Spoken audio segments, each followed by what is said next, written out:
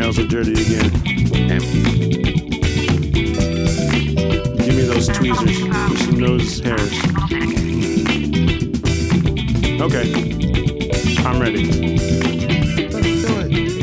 Dispatch is from Planet Funk.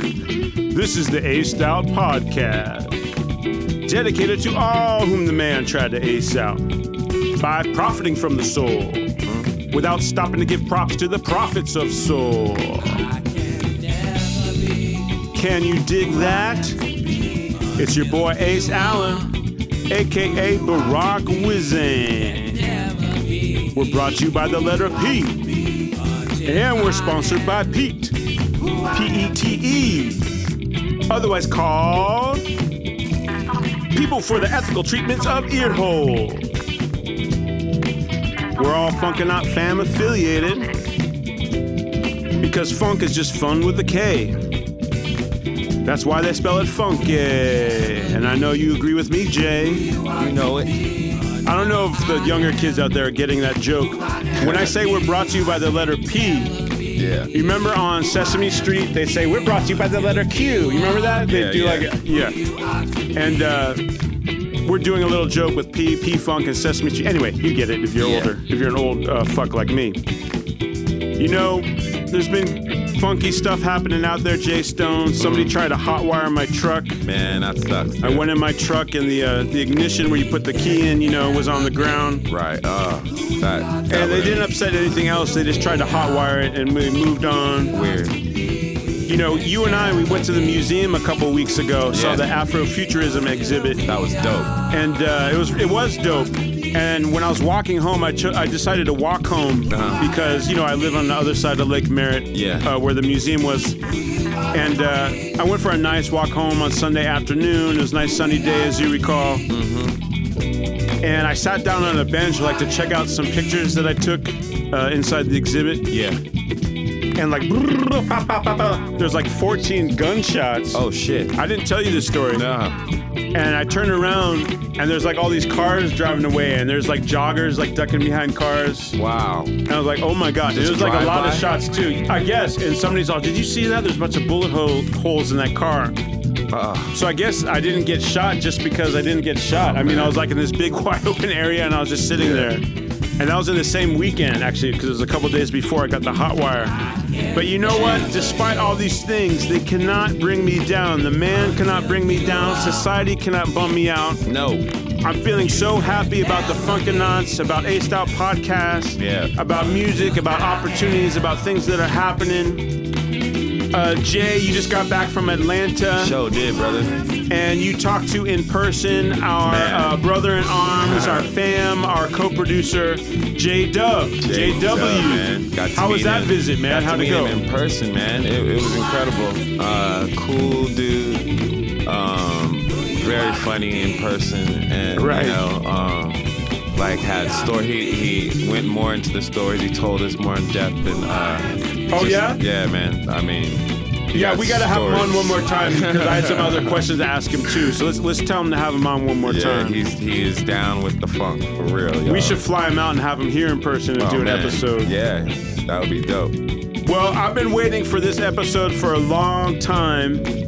Sit back and relax and dig the wisdom of our man Muruga Booker. Mm-hmm. Our guest for our 23rd episode, Jay Stone. Yeah. A percussionist. 23. Yeah, 23. Muruga Booker, that's M-U-R-U-G-A. He's percussionist and drummer, known for taking hours-long solos. He's a spiritual leader. He lives the drum, Jay Stone. Okay. And he approaches music and life in a kind of almost a medicinal way, in a healing way. Yeah. He had a hit in 1960 at age 17 with a group called the Low Rocks. A song called Blueberry Jam, which is kind of like a hyper version of the Fats Domino Blueberry Hill tune. And then he would play at this place throughout the 60s called Chessmate Cafe. It's an after-hours club in Detroit. Mm-hmm. That's when his name was Steve, when he was Steve Booker. Okay. And he played in the house band there from 65 to 71. He was actually the leader of the house band. And he even did a double bill, kind of a duo act with Johnny Lee Hooker, believe it or not. Oh, man. Back then when he was real young. And that was called Hooker and Booker. He also told us a wonderful, amazing story of him jamming with Jimi Hendrix, Jay Stone. No joke. With Hendrix playing the bass guitar. Bass. Maruga Booker, he performed at day one of Woodstock, Jay Stone. Man. Where he performed for folk artist Tim Hardin. Where he also performed with his already good friend at that point, Richie Havens. Okay. Where he was given the name Maruga by a Swami right there at Woodstock on day one. Wow. Then throughout the 70s, Maruga brought his Eastern drumming style. Because Maruga is a Serbian-American brother. Okay. But he brought Eastern drumming to Western music. I see. And throughout the 70s, well, he played with Weather Report. Yeah. He played with Michael Henderson, the bass player. He played on Miles Davis's On the Corner, and he has some great solo albums throughout the 70s himself. Then in the late 70s, he was invited to come into the P-Funk fold, invited by Frank Waddy and Bootsy J. Stone. So he did have his P-Funk years.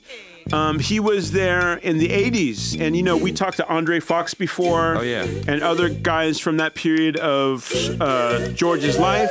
Right. So Maruga was there in the P-Funk fam of musicians. He brought spirituality to the P. He was not only a percussionist for them, but also their yoga teacher and masseuse for Bernie, Bootsy, GC, Sly Stone was there in that period hanging out. And, he just taught those guys how to chill out, Jay Stone, how to not be too tense. He performed on one of my favorites of all time, Electric Spanky and War Babies, one of my favorite songs of all time, Funk Gets Stronger. I know it's one of your favorites too, man. Jay Stone. Big time. He played on Clinton solo albums, Computer Games, Shouldn't Nut But Fish, Urban Dance Floor Gorillas. On Bootsy's underrated rarity called God Mama. I'm gonna have to find that. Yeah, you can find there's a couple songs on YouTube. That's GODMAMA. That's some funky stuff. And then George Clinton actually produced a project for Maruga. He recorded a project on Maruga, and they did 22 songs, Maruga and the Soda Jerks. He's always got those crazy names, Rubber Band, Soda Jerks. And most of that was unreleased, although Maruga does have it in his possession. But one song was put out called Superstar Madness. George put that out in like a box set, I think, in 93. And that features who on bass? Sly Stone on bass. Sick. Maruga, he also patented and his invention is the Nada drum. He invented a drum called the Nada drum, and he told us about that. He got a patent for that in '85, so it's a real invention. We're not talking metaphorically. He has a lot of music that you could catch today. It's on his website, mediastreamllc.net/Maruga, and there's a lot of albums there. There's some trance stuff on there. There's some groovy stuff on there. There's some strict stuff on there. There's some loose stuff on there. Albums like Fathership, Rock the Planet, Boom Zoom, World Jamdelic, Cosmic Boogie, and way more. Cosmic Buoy, that's on her Stern Show. I'd like to shout out his son, Maruga's son, Aaron Booker, who did a lot to produce this episode and put it together. Jay Stone. Beautiful. Tell me facts about his father and let me know the 411 on the tracks that I should listen to and present to our audience. Andre Fox, he also deserves credit for this episode, Jay Stone, and he told me I should interview Maruga months ago. Okay. And so I'm finally getting around to it. I had a little bit of a holdup when I changed apartments, as I discussed last episode. So thank you, Andre Fox. Listen to Andre's episode, still one of the most popular episodes of Aced Out. That is episode 19 of Aced Out, guitarist Andre Fox. And I just want to say, Jay Stone, that Andre is putting out, or he just put out a vinyl 45, Jay Stone. Dang. He just put it out, and the song is called The First 100 and Dance Your Blues Away. That's by Andre Fox.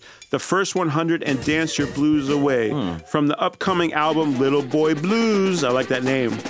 And you could get that at www.omarsdetroit.us and go to the 7-inch section. Okay. Uh-oh. I'm hearing Serenade for a Jive Turkey playing in my headphones. And that means I have to talk about something that happened recently that really, really put a damper on my week, Jay Stone. You know, we've lost a lot of great people recently, and we've been giving our rest in powers way too much lately, including Michael K. Williams from The Wire and Boardwalk Empire, fantastic actor. Also, the H.P. Lovecraft, the more recent one. Right. What's that called again? The H.P. Lovecraft? Lovecraft Country. Lovecraft Country, thank you. So he was on that. Michael K. Williams. But I knew this was going to happen sooner or later. One of our guests has passed away, Jay Stone. On September 8th, 2021, we lost the man playing drums on this track, the brilliant drummer, Robin Russell of New Birth and the Nightlighters. And we're listening to Serenade for a Jive Turkey by the Nightlighters right now. You Are What I'm All About was a song you heard before that also features Robin. This is a bummer, Jay Stone. One of our earliest episodes that we did, one of our first that we did here with Nick in his studio. Sure was. January 2020, seems like ages ago, we interviewed Robin for our 7th episode. Please go to episode 7 of Aced Out and listen to our in-depth interview with Robin Russell, the late, great Robin Russell, who seems so healthy and vibrant. And I know he was out there playing recently. I remember, because I was Facebook friends with, I still am with Robin, he was putting out advertisements for gigs he was doing in August, Jay Stone. So until recently, I still don't know the circumstances of his passing, and I'm sure we'll find out more later. But I do want to let you know, in addition to, you should listen to the episode, that Robin, when he was a teenager, he was recruited, not auditioned for, but recruited by Johnny Guitar Watson and Little Richard, and played with both of those guys. And for years now, up until right before he passed, he's been the legend of Griffith Park. He lived in Pasadena and would always go to Griffith Park to play before sunset, Jay Stone, all the way through the light. That's awesome. Yeah, man, it was hella awesome. And he talked about how much he loved that, and it's a great episode. Our episode, dare I say, Jay Stone, I'm pretty sure with my research is the most in-depth episode with Robin Russell ever in his life. And I'm proud to say that. Oh, man. And I'm proud that we could do that for him. Yeah. That's the whole point of Aced Out Podcast. And thank you again, JW, because he's the one that hooked us up with Robin Russell to interview. Yep. Thanks, Jack. Thank God for all of that. And thank you, Robin Russell. Rest in power, my brother. Yes. I am very excited to announce our next guest. We got a woman in the house again, Jay Stone. It's been too long since our last woman guest. Yeah. I believe our last one was Sweet LD. So we're going to have Star Colors. Star Colors. First name Star, last name Cullars. She is a bass player. All right. We got a bass player on the show. Wow. We're a funk show. We should have a bass player, right? She played bass for bands you might have heard of these camps. P-Funk. Wow. And Prince. Wait, whoa. What, who? Prince. And I saw her play with Prince, I think in 2004 in San Jose. I saw her play. Prince did a show there. That's when it was the Musicology tour. Oh, wow. And leader of his horn section was Maceo. That was a great show. Star Colors is going to be on our show, man. That's dope. And I can't wait. She lives in San Diego now. We're going to do a special show for that. I'm not going to tell you what, but we're going to do a very special show for that. I want to thank Gooch Gang. Yeah. Our previous episode with Gooch Gang, that was a wonderful episode. We got a lot of great feedback with that. It's great to have the Nick Ways camp in here. We had Monster. We talked to Caliban. We have the kids here. And it was a beautiful thing. If you haven't heard it yet, listen to Goose Gang. Another dope beat by Robin. Damn! By the Nightlighters. Before we get into the episode, I want to remind you, the Funkanauts, we have a video for our song I Can Never Be. It's our theme song. We're out gigging. We're out playing live shows. That's right. We got the album, Basic Instructions Before Leaving Earth, the Bible. There's new Funkanaut t-shirts now. Man. I'm used to the classic black Funkanaut t-shirts, Jay Stone. Yeah, brother. But now I got my purple Funkanaut t-shirts. You know what other colors we got? Because I know you got a bunch. We got purple. We got some more black. Right. We got some like kind of sky bluish. Right, I saw those. And pink. Scott Shepard, the man, executive producer's here. We're in the blue room with Waves behind the board. Shout out to 3 Charge, my sister-in-law. Shout out to my sister.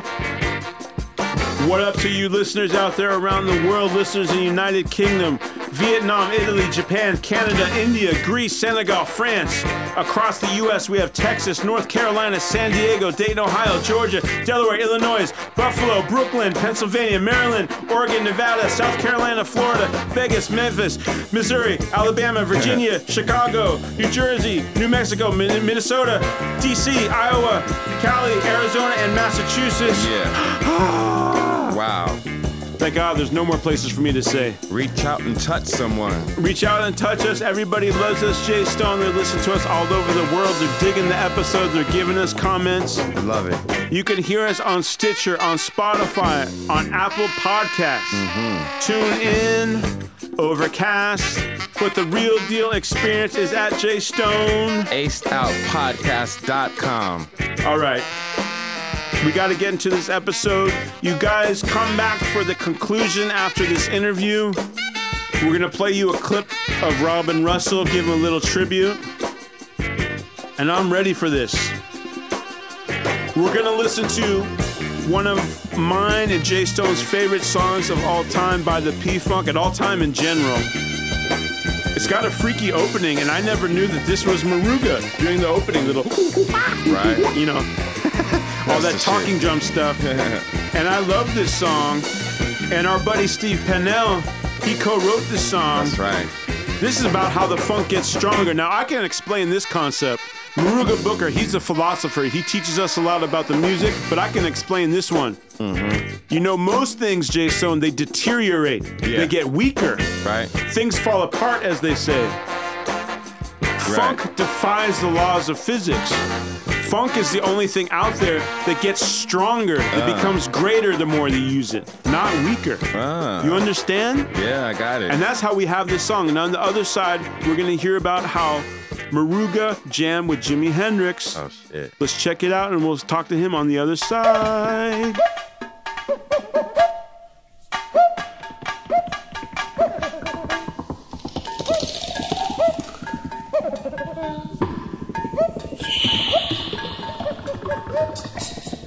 It's like a dad.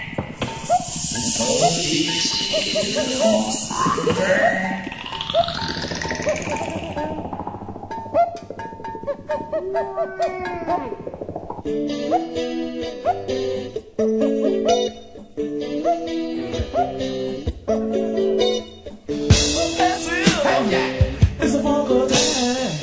If you got the fun, then I got your backbone.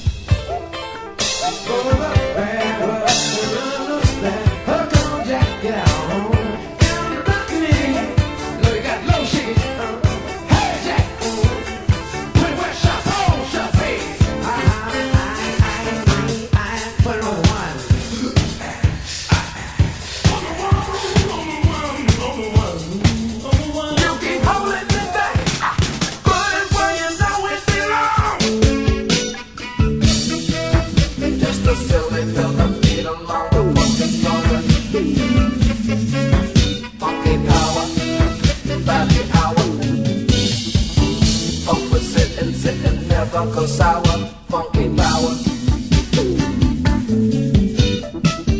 Funk is stronger as it goes on up. just a silly melody along the funky stronger. Funky power by the hour. Don't put sit and never go sour. Funky power.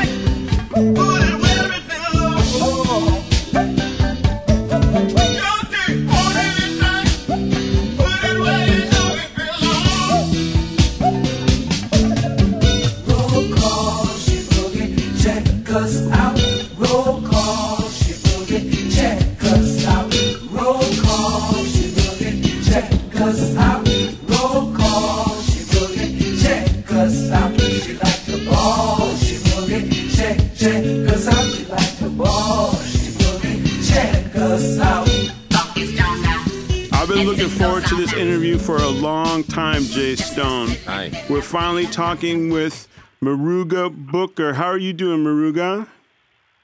I'm doing fantastic, and it's wonderful to be with all you punksters on the planet. That's so great. You know, I want to talk to you. There's so many things going on with your life, with your music, with all the names of people you've touched who have touched your musical life. So I want to talk about all of that. But first, because I absolutely cannot wait, and I'm so excited to hear about it, I understand that you did a jam with none other than this guy named James Marshall Hendrix himself, and he was the bass player in that jam. Could you tell us how that came together and when that happened and how? I'd be happy to. Well, I have a friend, Jim McCarty from Detroit. He was from the Detroit Wheels, and he played with Cactus. He also played with Buddy Miles. Mm-hmm, Buddy Miles. I got a chance to see Buddy Miles and, jam with him, and we used to hang out together and exchange riffs. And one night I went down to the club at the scene, and my buddy sometimes would have 2-3 drums set up, and he did that night. And he was on one set. Mitch Mitchell was on the other set, you see. And there was another empty set. So I just hopped on and started playing with Mitch and Buddy. Wait a second. Wait a second. Whoa. So that's a three at the same time. Buddy Miles, Mitch Mitchell, and you. Yes. Wow. And Larry Coryell. Wow. That is unbelievable. Okay, so go ahead. Sorry. Well, it was unbelievable. And at the end of that jam, I hear this voice go, "Hey, man." And I look around. He says, "Yeah, you." Well, it sounded like I was listening to a Jimi Hendrix record. My heart started fluttering. And I looked over, and there was Jimmy sitting with a blonde and a brunette. He says, "Come here, man." Wow. So I came there. And he says, "Hey, I liked your playing. What are you doing? I don't have my axe today, but I'd come down tomorrow if you'd come and we could jam." I said, "Absolutely. I'd be honored to do so." And so the next day I went down, and he brought a bass. Wow. And again, there was 2-3 sets of drums. So I had the set of drums next to him where he was with the bass about 4 feet away. Mm-hmm. And he looked at me, and I looked at him. And then he closed his eyes, and see, I was into meditation for several years before. And so I said, I know where he's going. So I went inside too, right? Because I'm a meditator. Right. And we started playing, and my eyes were closed, and I was aware of the inner dark space inside my head. And I could see sort of like my luminous, like in my head, I could see my hand hitting the cymbal, and all of a sudden the awareness went from my hand hitting the cymbal up into my head, and then all of a sudden I went out. You went out. I wasn't, and so I wasn't there until I came back, and all of a sudden I became aware of my head space. And then I became aware of the electrical currents going down my arm and my hands playing the cymbals and ending the song. Mm-hmm. Wow. And I looked at him and he looked at me, and we smiled and hugged each other, and he gave me his number. Heavy. You see, so are you experienced they think that he's just making some teeny bop LSD rock and roll far out album, and he's talking to you.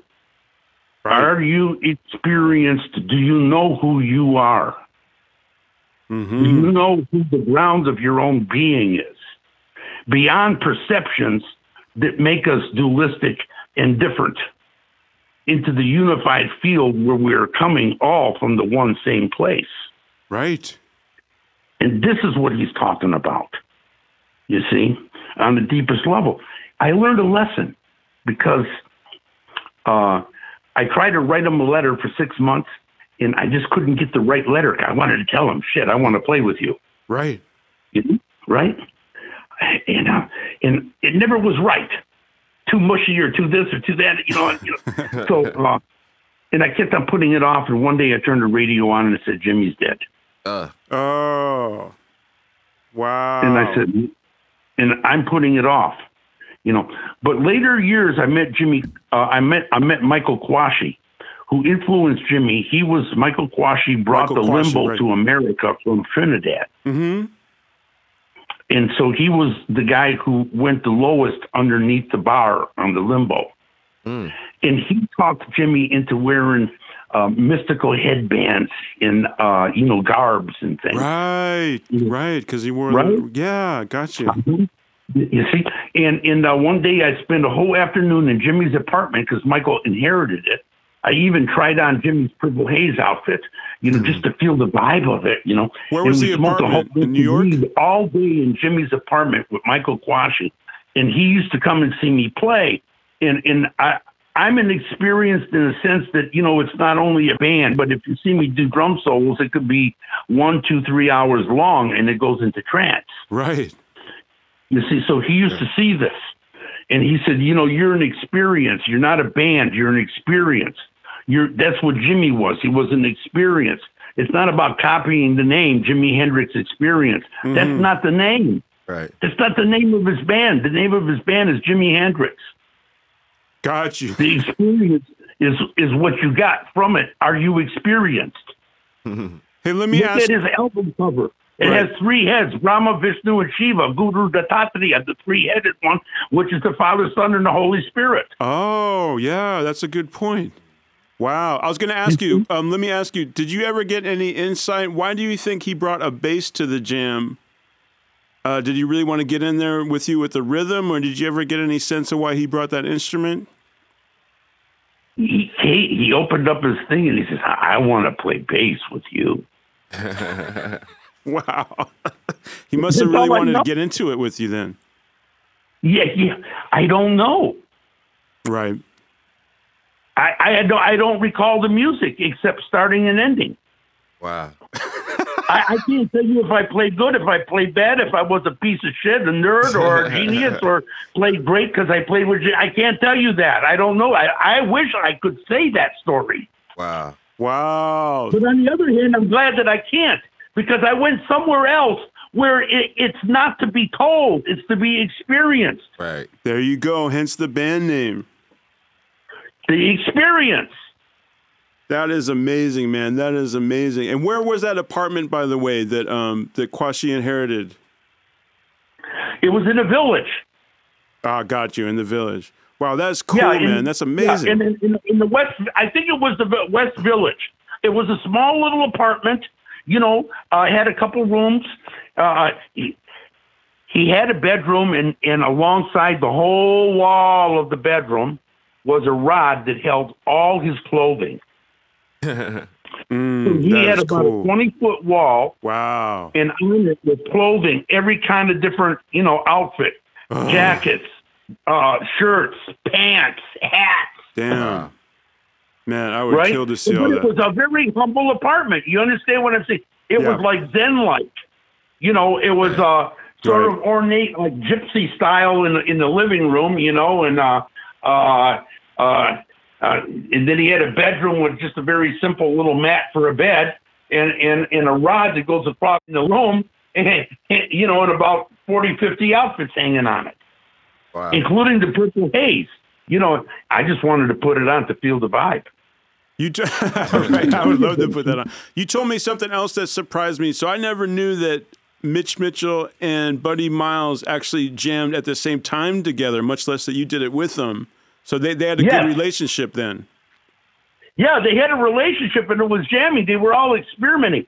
It was the scene. Okay, at the scene, look, when you go to do the big festivals, you're Buddy Miles. You're Jimi Hendrix. Yeah. But when you go play the top clubs like the Scene, in places like that, right? Right. It's top musicians going there, but jamming and intermingling and exchanging with each other. You see? Yeah. That's the place, where, a George Clinton or a Sly Stone or a Mitch Mitchell or a Larry Coryell, could go. Yeah. But Buddy Miles with his big band, he was creating in the Scene an atmosphere that drew all of those musicians like bees to honey. Right, man. They're just getting each other better and better, right? Just being with each other. Yeah. And it was this thing where, wow, this is the place where, the dudes hang out. I was there at the Scene for AC/DC's record release. Did they show up? No.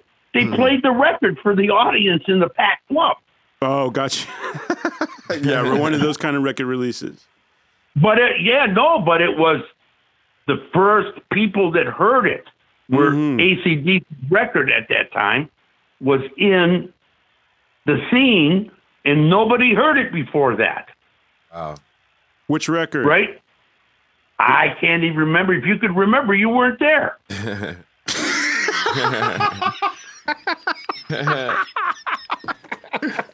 By the way, this is just the tip of the iceberg, you guys, everybody listen to the sound of my voice, but what Moruga Booker can tell us, and he's got all kinds of music, all kinds of names, and all kinds of stories. We're just scratching the surface. By the way, you should go to mediastreamllc.net/Moruga. That's where you can get all sorts of albums. This guy has many, many albums that you can purchase. You can actually get his whole catalog for less than $300. You can get such albums as Fathership. Hey, that's a good name. Rock the Planet, Boom Zoom, World Jamdelic, Cosmic Boogie, and way more. Or if you want to just go to some easy links, go to ACedOutPodcast.com and you can go straight to all Moruga's stuff.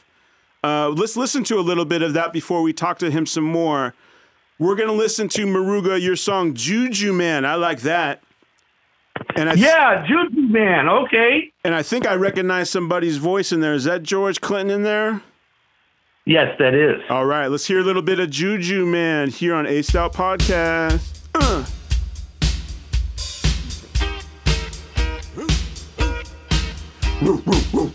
And there's a dog star.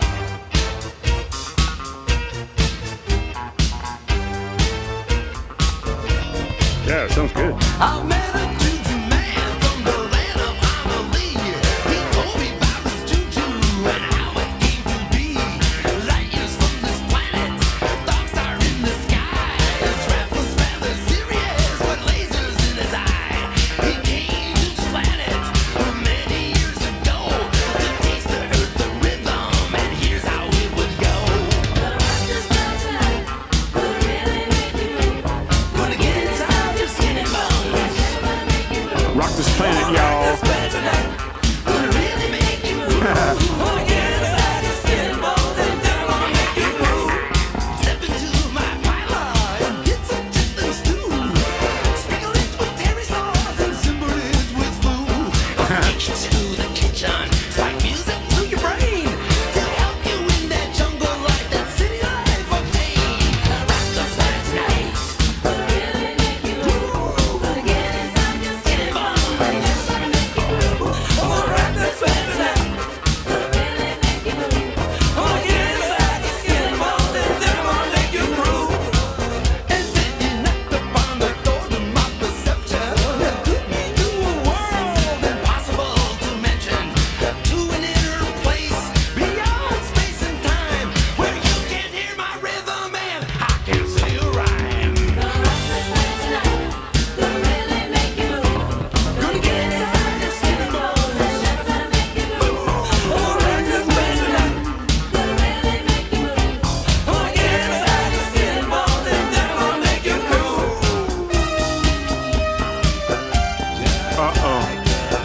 They're gonna get inside your skin and bones, everybody.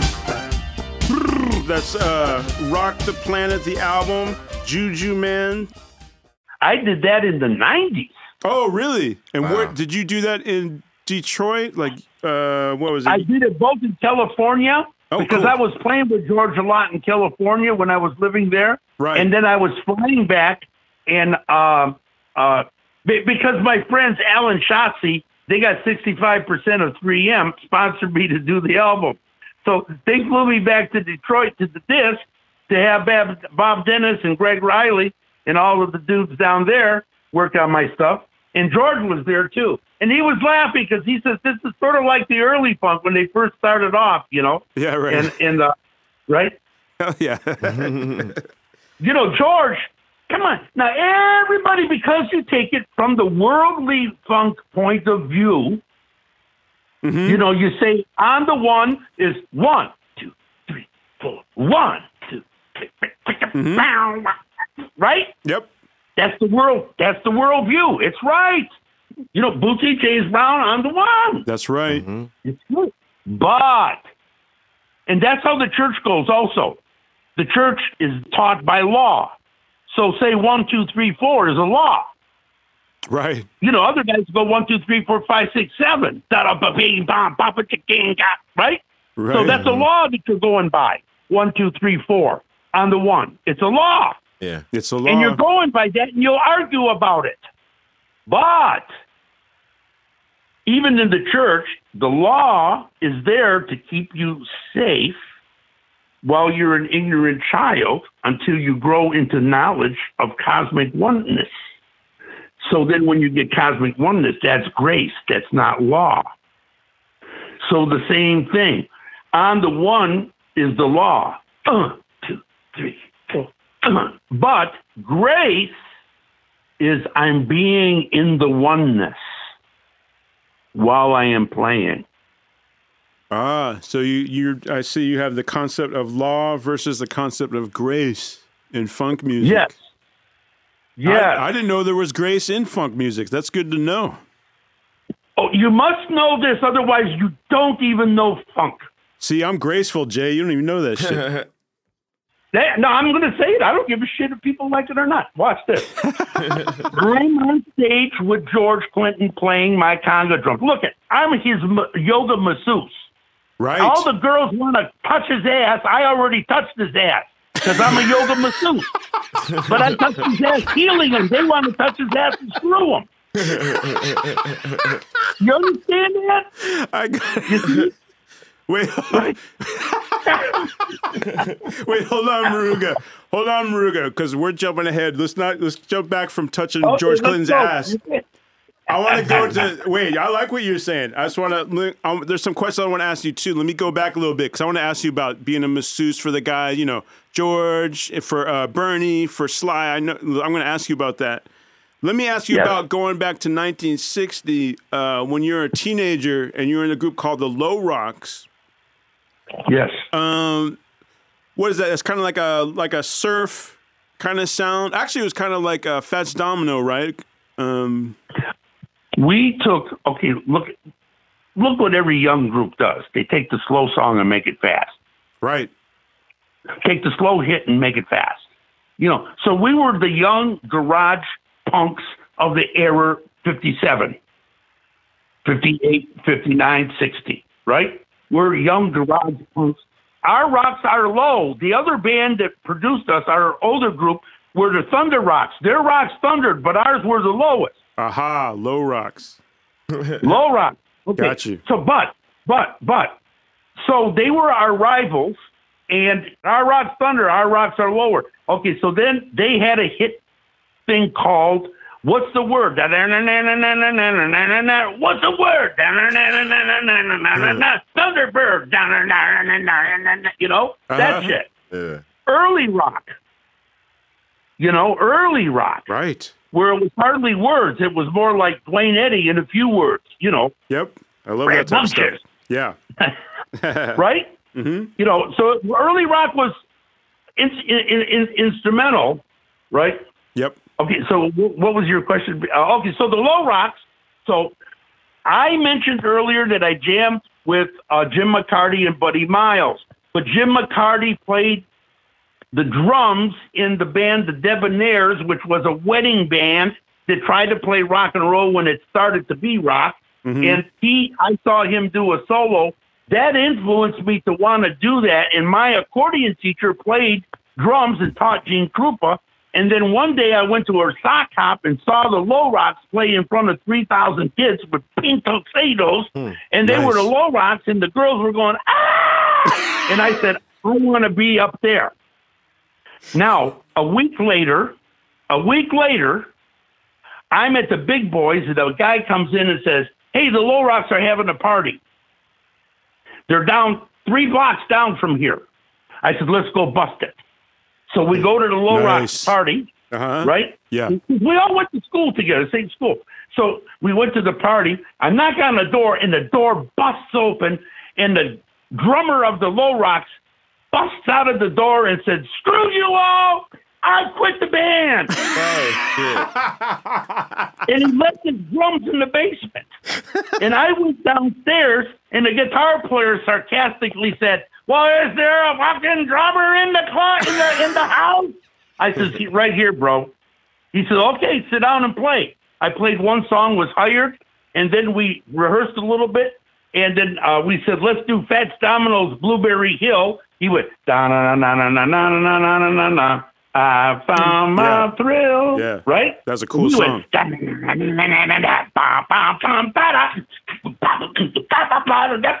You know,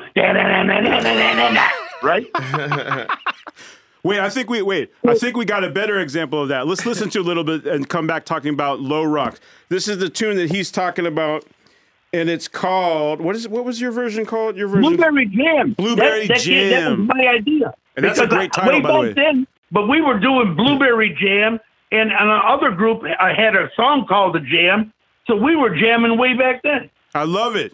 You probably had Toe Jam too. Hey, let's listen to a little Blueberry Jam and come back. Uh-oh. I'm swinging now. That's good.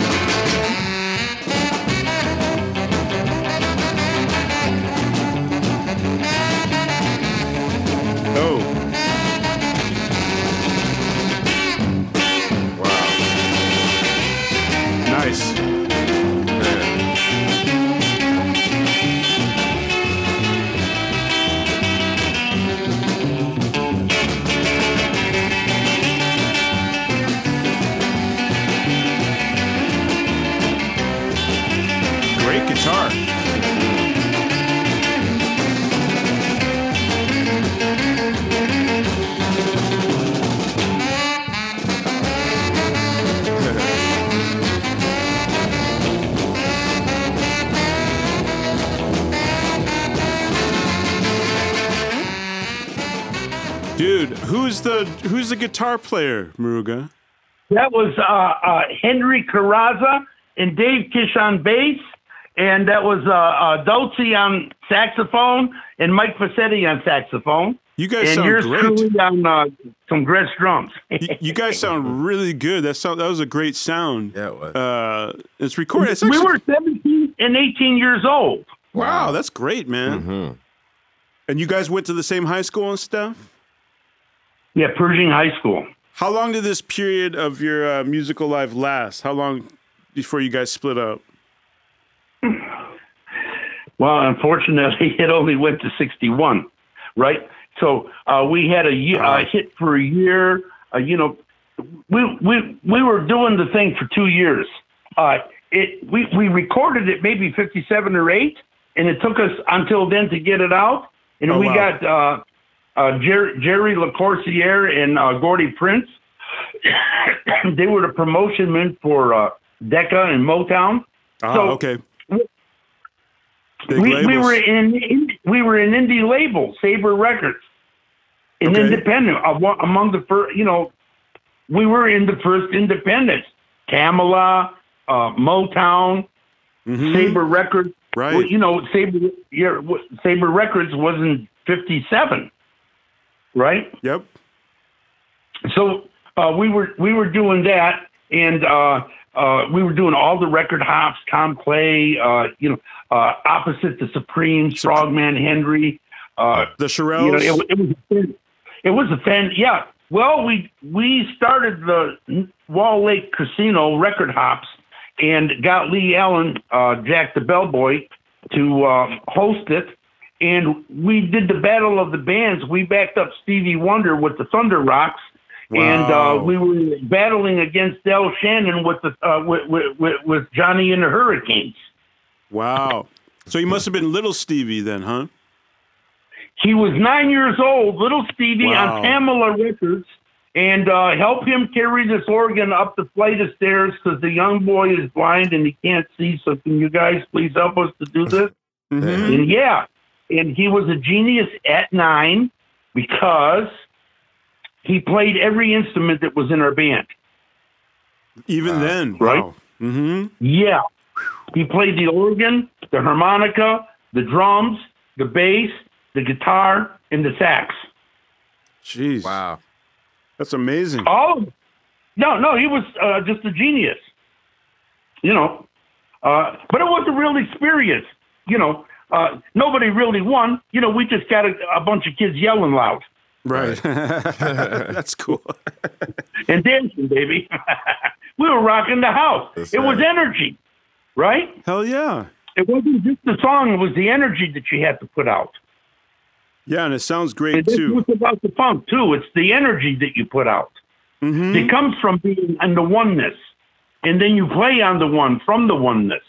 And speaking of energy, you used to play, so that morphed into you'd be at like 5 to 10 clubs a night, right? Like just doing these long drum solos, jamming with different people.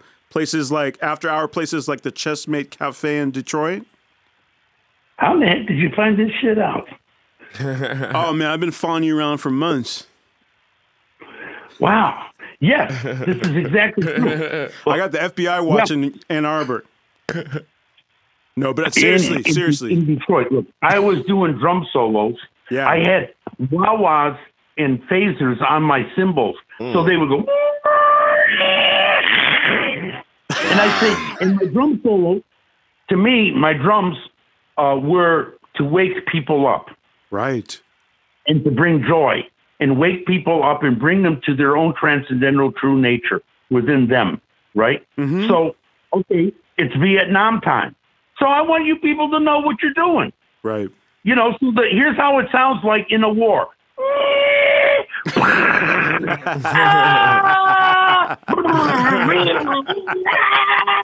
Truly. And then I would kick my drums at the people and throw them off the stage into the audience. Oh shit. Damn. And I said, that's war. Wow. So it's like a interpretive dance almost. Yeah. And when I was with Paul Winter in the South, I was playing that. With Paul Winter. And yeah, Paul Winter, I was in a winter concert on A&M Records. And so I did a concert like that with electronic drums, and I was on acid, and I did, and I went out and did the portrayal of the war. Half of the people got up and gave me a standing ovation, while the other half explicitly were walking the hell out of that place as quick as they could go. That's very Right? so explicitly polarizing. In other words. Right. And I said, I did my job. If that was the sign of success for you, right? Yeah, that was total success. Total. And the next day, Paul Winter said, Maruga, come here. I said, how you doing? He said, I want you to listen to what you made us listen to yesterday. And he played me the recording of it. And my drums. Now imagine, my drums are not going boom, boom, ba, or doom, boom, boom, boom. Right. They're not doing that. They're doing.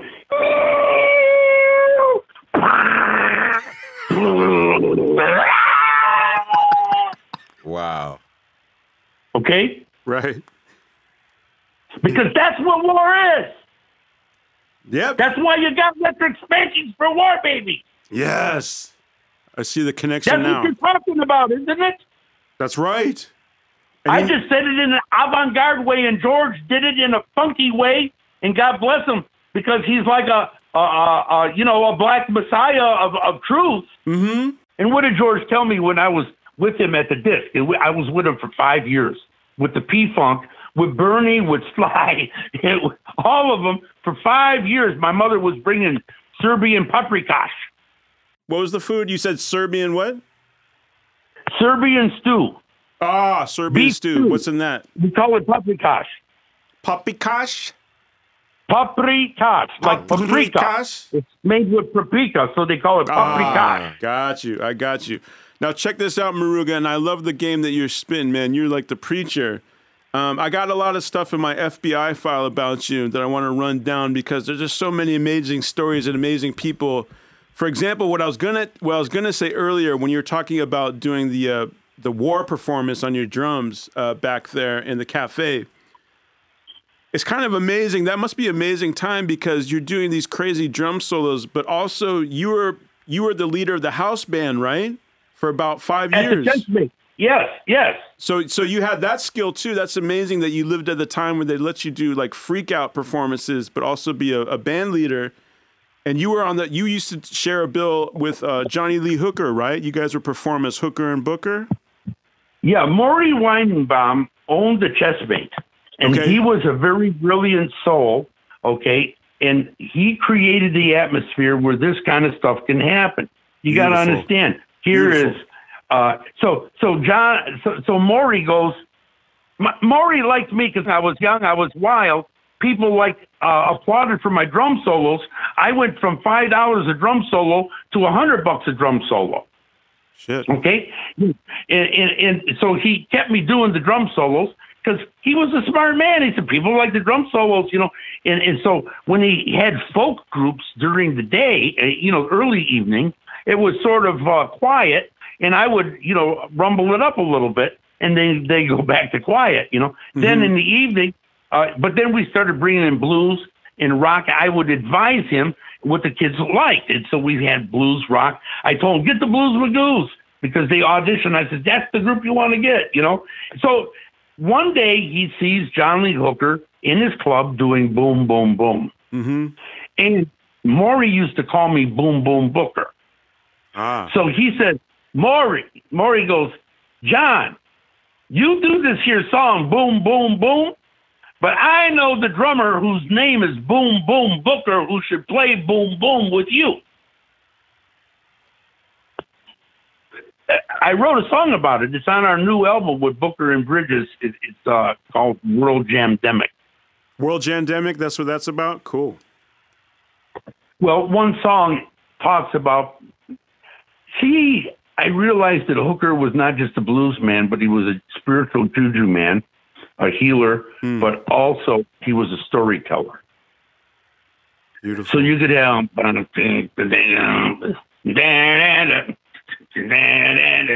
that's going on. And he said, when I was young, my mama, she didn't want me even playing music. Yeah. It's not a song, man. I snuck out and I did it anyway. He's a storyteller. Where does that come from? That comes from griot. Griot. The griot was the storyteller of the tribe. Mm-hmm. He knew the history of the whole tribe all the way back. So if people got in Really? arguments, he would say, hey, you're arguing with so-and-so, but their parents and their parents' parents were the best of friends. Right. What are you doing? That's Right? heavy. So he knew all that history and stuff.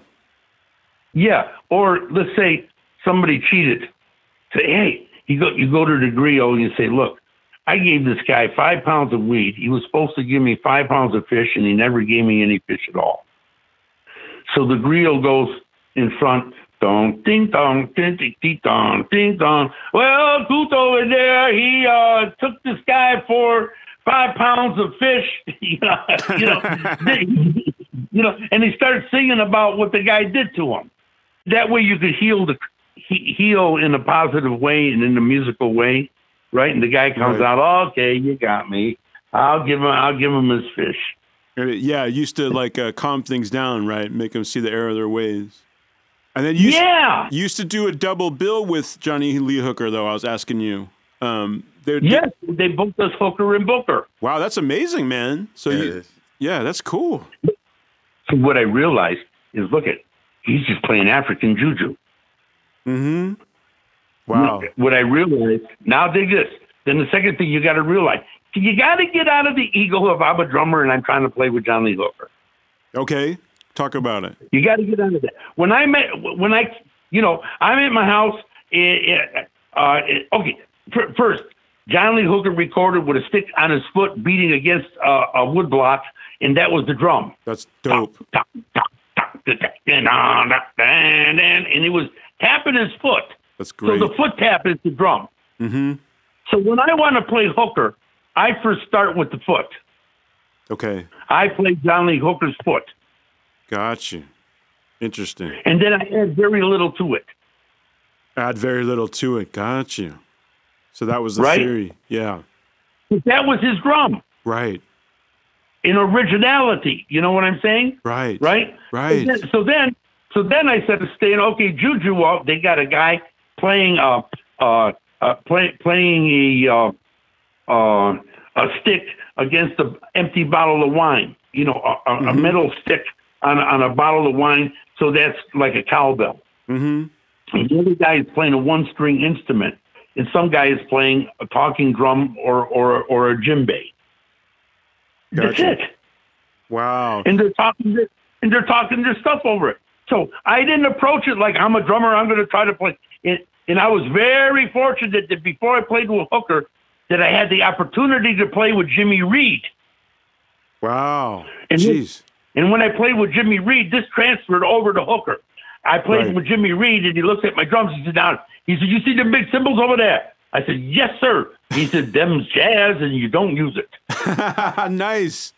Got He you. said, see the full drum, the Uh-huh. bass drum, and the snare drum, and the sax cymbal? That's the blues. Got you. This is gut bucket blues.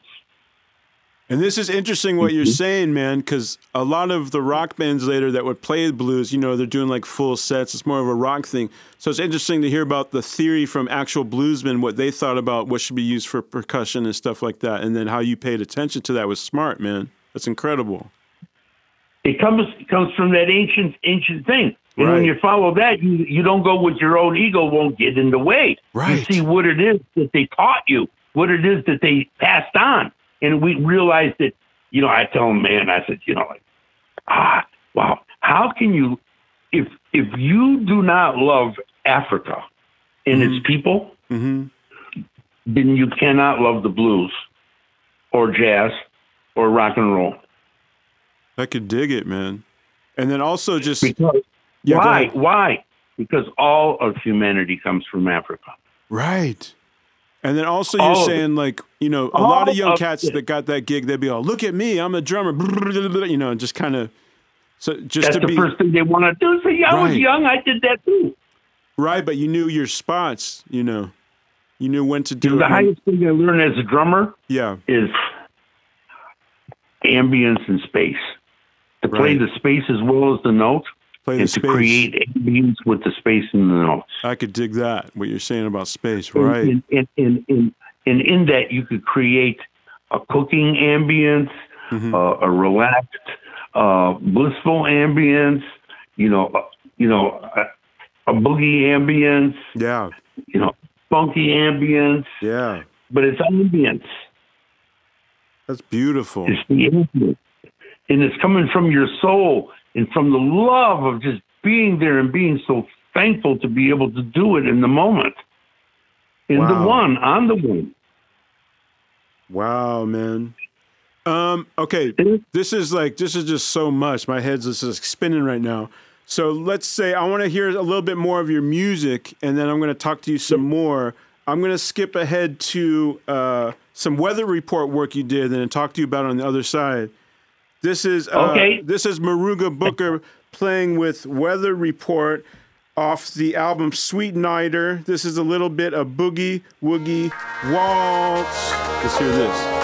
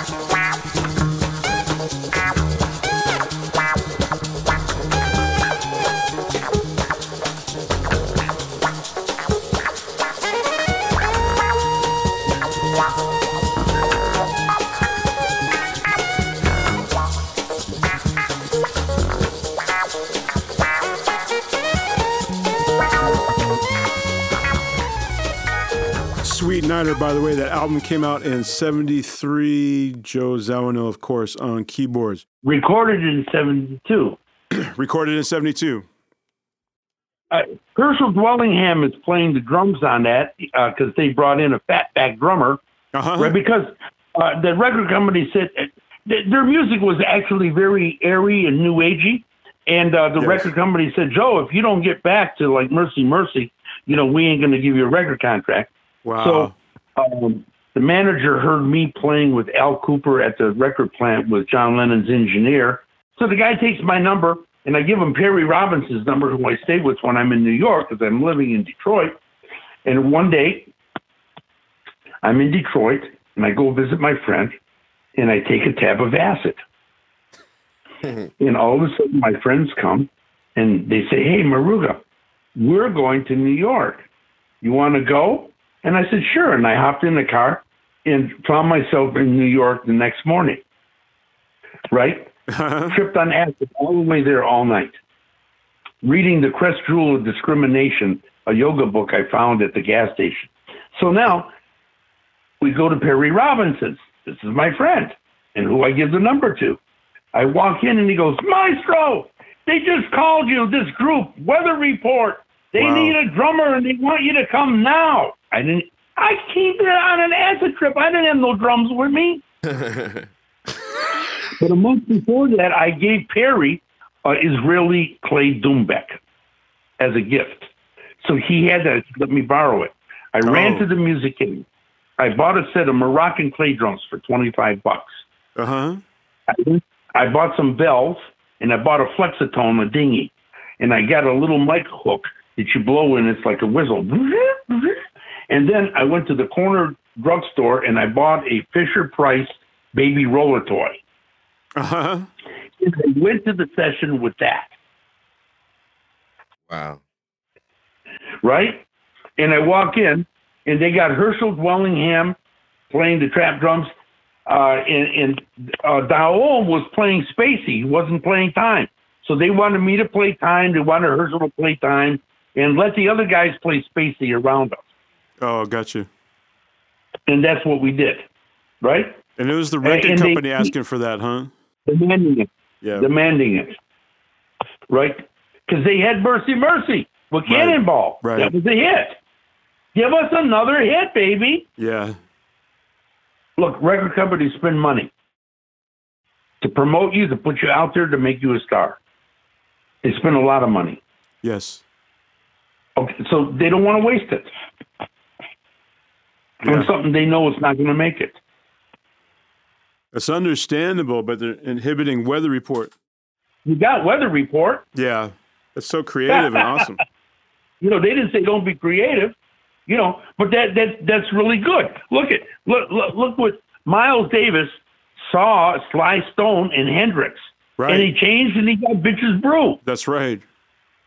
Yeah, I understand that. Yep. So you got to look at the Hendrix and Sly in the funk Yeah. as the new Charlie Parkers on the scene, Yeah, right. the new Miles Davises. That's true. You know, Wayne Shorter and George Clinton went to the same college. I didn't know that.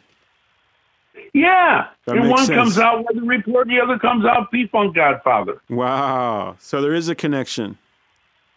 Yeah, Wow. and George got the mothership. You understand, and that's why I'm also an Orthodox priest. So I naturally gravitated to the fathership. Right, of course. It all has a spiritual significance, changing the paradigm Right. of how we look at things. We got to start breaking through the walls of perception and get into who is observing this creation and who is in back of all of this, the oneness of it all, that the one comes from, that you even would talk about a one from. Speaking of that, spiritual things, I didn't want to skip over. I wanted to ask you, did you get the name? Because your name is Steven. Did you get the name Muruga? Was that given to you at Woodstock? Is that true? I met Swami Satchidananda at Woodstock, and then afterwards he became my guru, and I studied with him, and I lived in an ashram with him for 2 years as a celibate monk, Wow. meditating 7 hours a day. And in the beginning, when I first started studying with him, he named me Muruga. Wow. And Wow. then later I was made a yoga teacher. That's amazing because Woodstock really affected your life because you played on day one with Tim Hardin. Yeah, well, look, I landed in a helicopter, and there's Satchidananda, and Wow. he said, "There's the guy with the drums that plays like Indian." Da da da da da da da da. You know, I said, "Well, I'll play for you if you like." I started playing. All of a sudden, the spirit says, "Just play a little bit to show him what the drums are like, but you're really here to ask him a question. You're not here to give him something." So I played just real quickly, showed him what it is, and ended. And I said, "Sir, what is life?" And just Wow. then, Really? all the people went over the fence. And the guy goes, "It's a free concert." And Satchidananda points to them all coming over the fence. He says, "See all that?" He says, "Yeah." He says, "That's energy. And your energy, and everything is energy. And God gave you free will. And you could, with your free will, direct the energy positive or negative, and the choice is yours." And he answered it right then and there. Everything is energy. And the supreme consciousness, which is our own higher self, Wow. has the free will to direct this energy, positive or negative, and the choice is yours. So let us sanctify the world, not destroy it. Sanctify the world, not destroy it. I love that. Did you know Richie Havens before Woodstock, or did you meet him there? Absolutely. I used to bring him the weed at the Chestmate because he was from New York and didn't know where to get it. And I was the guy in the band opposite him playing drum solo. Wow. What was he like, man? He was an illuminary A luminary. What do you mean? because his music was in trance. Mm-hmm. He opened up Woodstock, went in trance. Right. Sometimes I feel like I'm a motherless child. Right. You think that 500,000 people didn't feel like a motherless child? Yeah. What do you think we were there for? We felt forsaken. Wow. We were all motherless childs. Mm-hmm. That's the beauty of the first night. Yeah. Well, glory on night 2 and 3, because, you know, the supreme rock and roll royalty played, you know. But on another level, on the first night, it was the folk people. Gotcha. Yeah, right. You know, like Joan Baez, Yeah. Arlo Guthrie, Yeah. Tim Hardin. Tim It was Hardin. Tim Hardin singing "Simple Song of Freedom." Right. That's what we were singing. And what did we do that first day? Who opened up the first day? You know, Swami Satchidananda, because they thought it was going to be a riot. All of those people busting in like that, over the fence, everything. I saw the promoter there talking to the governor saying, if you bring militia in here, there's going to be a massacre. Please don't do that. We'll bring the Swami to talk peace to everybody.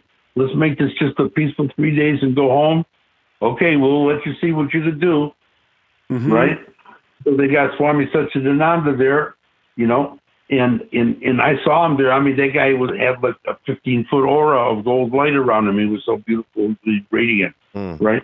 And he talked to the people and he said, you know, you're all here. Now, you got a bunch of people who are all there. Okay, there's no food and there's no pissers Mm-hmm. Wow. for 500,000 people. No, That's I nuts. don't think I can handle that, man. Do you understand that? Right? Wow. Right? That's some Yes. shit. But you're getting Literally. stoned. You are getting stoned. You brought your pipe and weed. Yeah. So we had to cool them out. And so the first day was the folk group. They cooled everybody out from just arriving. Mm-hmm. Gotcha. And we had the cool, mellow energy. They kept in people just sitting there mellow, smoking their doobs and their chillums, right?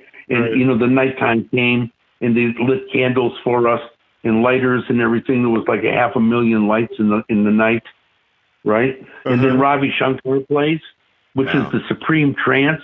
So the whole thing was tranced out. And it started off with Richie Havens trancing out for an hour, just on one song, Motherless Child. And, you know, right? Trancing out. What? Keeping 500,000 people cool. Mm. That's the power of those guys. So day one really served a function, you know, served an important function for the festival, man. That is amazing. I can't believe all the stuff you're telling me. We sort of lit the flame and let it be blissful for a day, and everybody calm down and get centered, right? Right. And then all of a sudden the music starts happening. And, you know, Satchidananda says, you people all came here.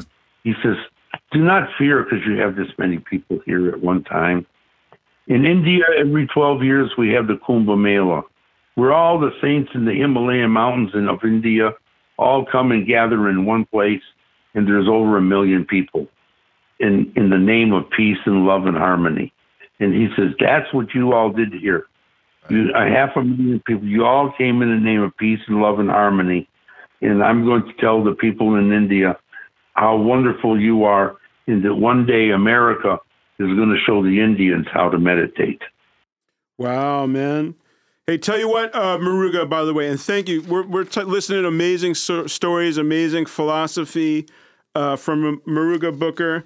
Remember to go to his website, mediastreamllc.net/Muruga. That's where you can listen to all his music. Let's listen to some more of his more recent releases.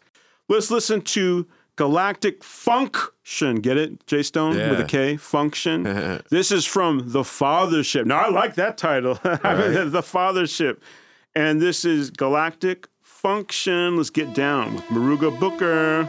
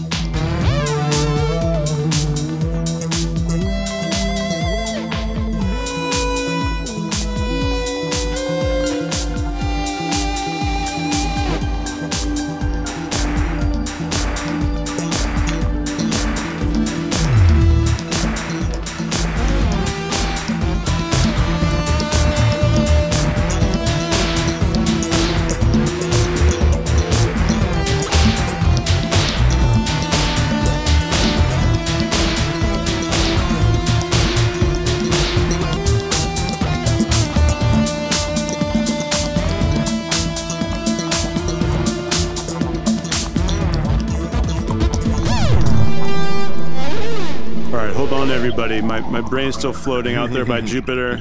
I got to get back inside my body. Back inside my body on 3, 2, 1. There I am. I'm back inside now. Oh, God, my body feels gross. There goes my asthma again. Hey. You know, Go ahead. When you meditate, when you meditate, Yeah. and you're not only in your body, which is more dense, you become aware of biorhythms. Okay. And what the Indians call the nada or om, and the Christian calls the logos or the isan. And they become they're the biorhythms of the body, the pulsations of the heart, of the blood, of the atomic structure of the body. So as I meditate more and more deep, I hear these pulsations, and my music becomes more broad and abstract Gotcha. rather than condensed. And that's and by having my own studio, I have a chance to go between super produced things and super unproduced things, and to Right. go into being free and experimenting Right. and doing things that I don't even know. Right. And that's the beauty of doing it all the time. I want to, and it's always telling me some new story. Yeah, that reminds me. Miles Davis used to say, "Play just a little bit above what you know." And speaking of what you know, didn't you say Baba Atunde? How do you say his last name? Baba Atunde Olatunji. Olatunji. Olatunji. You said Yeah. that he changed your life. He was also a big teacher of yours, right? Yes, you know, when I was doing those long drum solos at the Chessmate, this Yeah. gentleman comes in and gives me he says, I see what you're trying to do. You know, he says, okay, listen to this shit. And he gives me Drums of Passion on a cassette. I take it to I'm staying at my mother's house. So I take it home. I go out and buy me an ounce of weed, and I sit in my mother's living room for 2 weeks, every day, 8 hours a day, with my little tape recorder, playing Baba Olatunji's Drums of Passion. Wow. And I would smoke weed and close my eyes and dance to it and see how it made me move. And then I would get really stoned and lay on the floor and listen to it. And that's all I did for 2 weeks. And then I took my sparkle drums and I covered them with burlap. And I went and I got me a yoga robe instead of a dashiki. And I just got sort of like a white yoga robe or a sort of beige one. And I went raw. Right? I let my hair down, and I went through a hippie phase earlier, but, you know, in the jazz phase, you know, I was being more cool. I said, I'll let go of all of it. And so here I am now, you know, tribally on the drums. Wow. And then all of a sudden I get a gig in Las Vegas with Freddie Bell and the Bell Boys playing at Sahara. And I'm opposite Don Rickles, and Don Rickles looks at my burlap drums, and he goes, holy shit, that's the ugliest set of drums I ever saw in my whole doggone life. And then he did a 20-minute dialogue on my drums. This poor guy, look at him. He's playing over here with Freddie Bell and the Bell Boys. He's so poor. These guys must not be getting paid anything. He's got burlap drums. Right? Hey, what did your mom think of you spending so much time in the living room like that? Was she down with that? She just let me be me. Really? That's pretty Yes. hip of them. It's different than the accordion, right? Yeah. Well, you know, that was a whole switch from the accordion to the drums. Right. You know, when I saw the Low Rocks, I told you, you know, boom, I became a drummer. You know, but what were we just talking about? Oh, we're just talking about you owe me like $300. When are you going to get that to me? I'm kidding with you, Maruga. No, what I want to ask you, Maruga, is let's go ahead because God, I'm just Would you mind if I just use the 3 on a bag of wheat because I really need it? So I can No, finish you know this what? You go right ahead. conversation. You go ahead. What else? I was going to ask you. Sorry, I'm a perpetual smartass. What I was going to ask you, because you play on so many things, my head is spinning, not just like Weather Report, but Fantastic Four, and even with Michael Henderson on Michael Henderson's awesome, solid solo album. And what the innovation I think you bring, right, is like you're the first guy kind of playing Eastern like drums on like Western music, I think. Yes, Eastern and you know, I saw everybody in Detroit at Motown with percussion playing congas and bongos and maybe some timbales. Right. So I went to Israeli and Greek doumbek and Moroccan clay drums. Then, by Cool. having That's those cool. instruments, I was not in any direct competition with congos and bongos. Right. So if a guy had congos, I could play my Moroccan clay drums or my African talking drum or doumbek with him, and it would be complementary instead of competition. Yeah, but I used it on Weather Report, the bells, Yeah. the dinghy, the baby roller toy. It sounds great too. I'm I thought Adios. that's hella cool track. Adios. Listen to Adios. It's got the baby roller toy with some bells and a dinghy. That's on awesome. on the Sweet Nighter album, right? Yeah, and when I came there, I saw a set of timpanis and I saw some cymbals. So I put 5 cymbals together and made a crash cymbal. Before it ever came out on drum machines with crash, claps. So I made a clap cymbal. So do-do-do-do-dum, pa, Nice. do-do-do-do-dum, clack, And so on one song, I used the timpanis and the cymbals. I just had these little drums, right? Right. And bells and dinghy. And you're playing with the biggest Weather Report, Fuck if yeah. I'd have known that, and here I didn't even expect to go there. I just got there because I took the acid trip. And they really put it in the mix though too. You're really part of the ensemble there. Okay, but here's what I wanted to tell you. You asked me the question. I asked you a question about Boogie Woogie Waltz. Oh yeah, about Are you Boogie ready? Woogie Waltz. Yeah, go ahead. Okay. There was no rehearsal, and I didn't know it, and nobody even told me it was in 6/8 or 3/4. Boom, tick, ticky, boom, dot, dot, boom, boom, 2, 3, and 1. Right? They just said we're going to play this tune. Right? So you didn't get the time So- signature information. So I got the earphones, and all I hear in the earphones is boom, boom, and I hear it. Right? Right. But the boom boom seemed off because it didn't seem like it was in 4. So Right. I just went with the and I double timed it in 4. So I was doing like Africans do 4 against the 3. Right. So all the way through Boogie Woogie Waltz, I'm playing 4/4 in 8th notes. So it's sort of in 4/4, but I could accent the fills wherever I want to in between the spaces that I hear. Right. That makes sense now, having heard it. Got you. Right? You're pretty adaptable. And I just had to adapt and hold on like a mother, man. Yeah, that's complicated stuff. Because I didn't want to ruin the track, Right. and nobody told me what it was. But I heard it. So,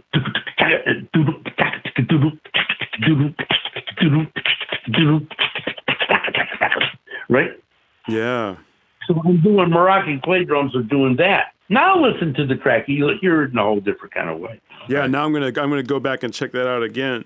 And I was gonna say, hearing things a whole different kind of way and you carving your niche, you were officially asked to join in, or at least record with the P-Funk, I think, in the late 70s. Did Frankie, Waddy, and Bootsy, were they the ones that invited you in?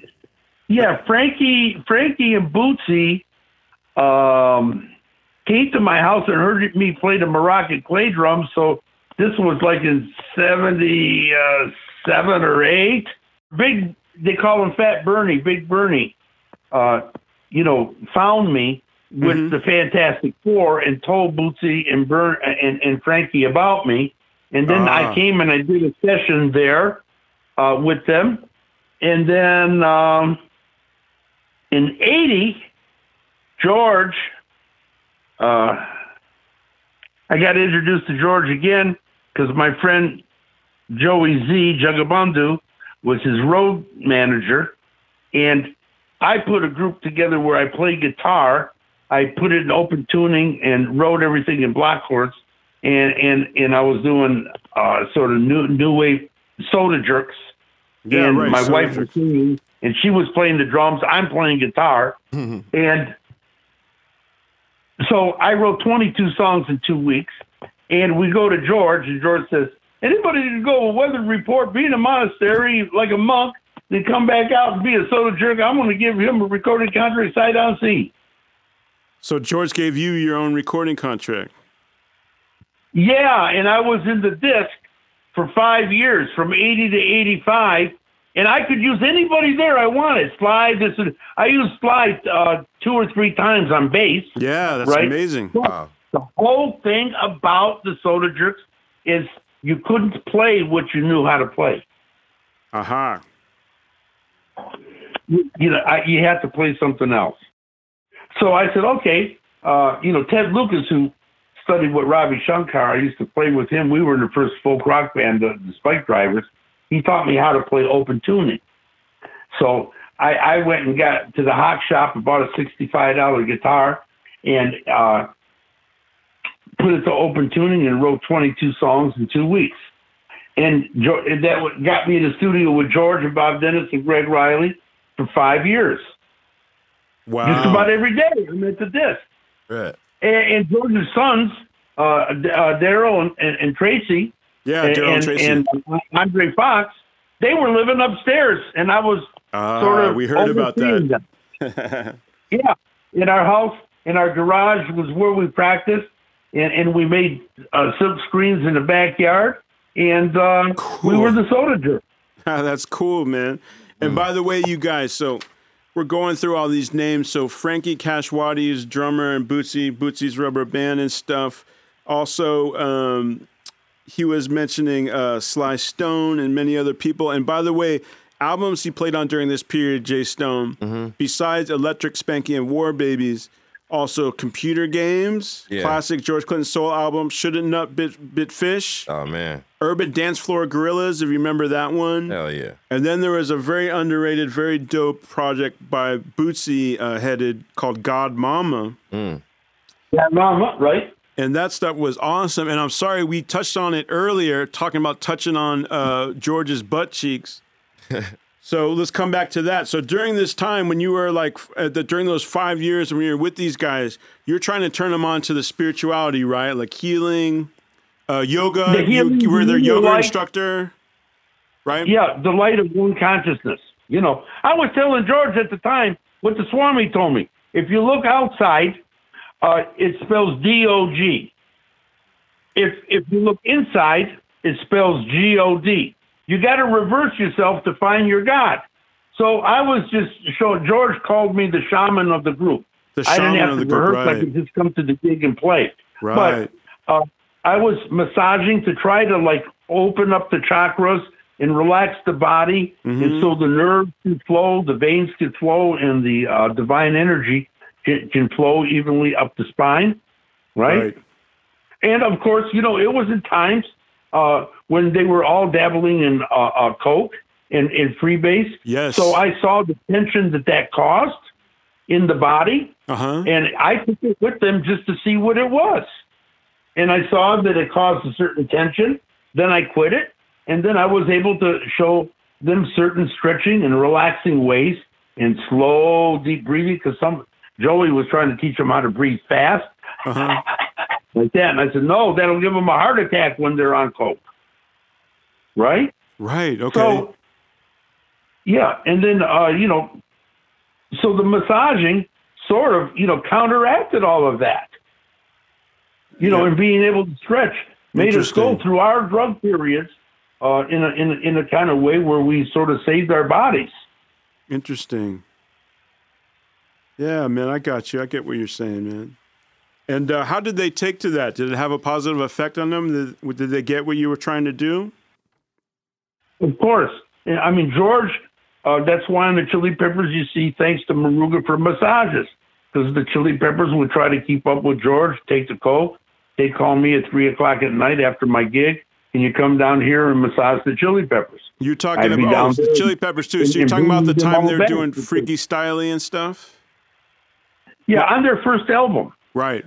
I have to go back. I didn't realize you were thanked for massage. I'll have to go back and look at the credits. That's cool. Yeah. I jammed with them, once or twice. Wow. Well, they saw me wear the checkerboard pants and shirt and glasses, and the next thing they're on TV on the awards with checkerboard pants and glasses. And they were sort of making fun. They said, Mod Maruga, but they got Mod right away. And you said the first time you heard or saw a drum machine was when you were with George? Oh, that was a hilarious thing. Yeah, what happened? Well, I'm hearing this track, and the bass drum is going brrr, boom, ba, ba, beep, ba, ba, brrr, boom, brrr, brrr, brrr, bum, ba, ba. It's rolling. Yeah. Brrr, the bass drum.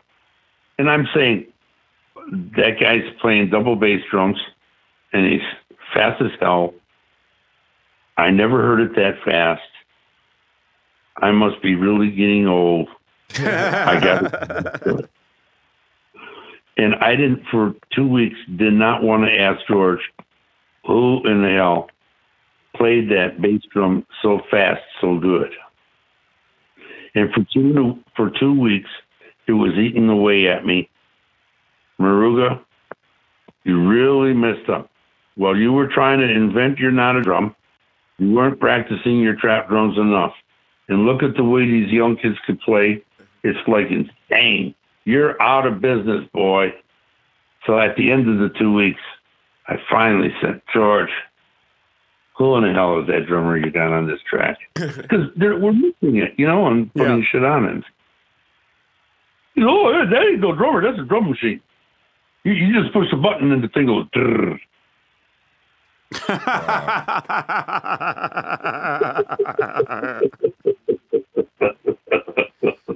I said, thank you. Thank God. Glory, hallelujah. I'm saved. I'm redeemed. I swear to God, I'm going to practice from now on. I'll practice more. Right? Right. Oh, and by the way, so at that same time, the record company interfering, they told George that he had to use drum machines on his album, right? That's how you heard it. Absolutely. See, I was at George's house when he called and Sly was there. He said, man, this thing, man, these mugs, they're a record company. But these dudes, do they know who they're talking to? I mean, they're talking to the fucking P-Funk. And they're asking us to get a drum machine when we got the baddest ass drummer in the world. We are the Funk. Right. And they're asking us to where we don't have a contract if we don't get a drum machine? Atomic Dog.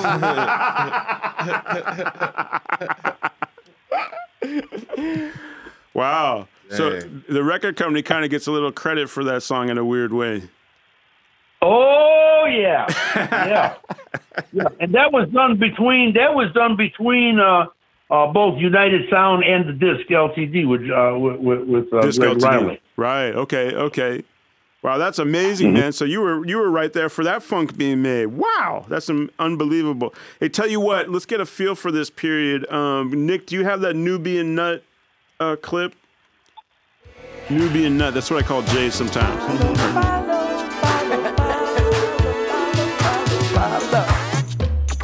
Follow the People didn't know where the beat was coming from, but they knew it had to be another Nubian drum. King Nut is the future history. Somewhere around 2000 AD, holding up the shield that's a glowing green, raising his spear that shoots laser beam, riding in a spaceship up and down the street, tooting at the fine women on the block he meet, throwing down in the studios track by track, letting everybody know the Empire strike back. Another spaceship here, another spaceship there, here ship, there ship, everywhere mothership, landing in Detroit at United Sounds, where all the funketeers like to boogie down, because most of all we need the funk. Oh!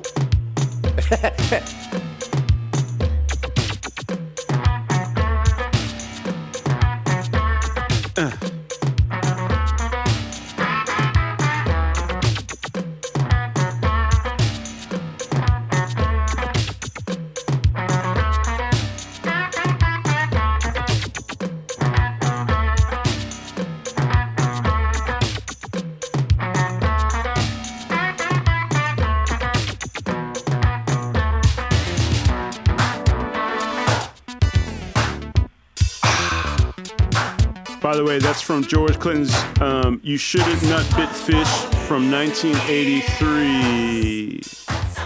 I was playing a wah-wah on my... So when you hear a thing that sounds like a wah-wah, guitar, yeah, that's what I was playing in there, right? Yeah. Right? That's bringing that electronic in there. You were in that zone. That was great. Well, I was going to ask you about, speaking of those beats and stuff, tell me about the push and drag as far as like a drumming concept. What's the push and drag? I know we were talking about that before. Yes, it's very important to me. I base all my music with it. Okay. It's the essence. It's the essence of life. Even in the Indians, they have tamasic, Rajasic, and Sattvic, which means like middle or bland and excited or lethargic. What does it say that is again? Masasic, what is it? Tamasic. So you have Sattvic, which is middle or bland. Okay, Sattvic. Sattvic. Mm-hmm. Middle, that's middle. As a food, it would be a yogurt or a vegetable or a nut or a fruit. Okay. Then Rajasic is speedy. So it would be anything like hot peppers, anything speedy. Okay. And Tamasic would be lethargic. That, after you eat a steak, you're laid back. Ah. Right?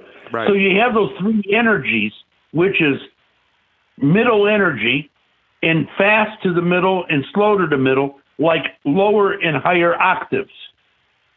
Okay. Okay? In playing the drums, one day I was in Springfield, Illinois, in what they would call a Chitlin circuit or black and tan. It was called black and tan because one or two white people would be there and make the black tan, right? That was sort of the slang that was used.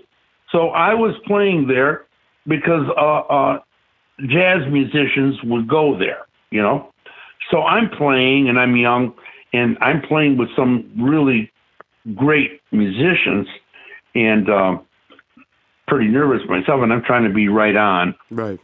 And so my hands and my feet were all coordinated equal. Right on.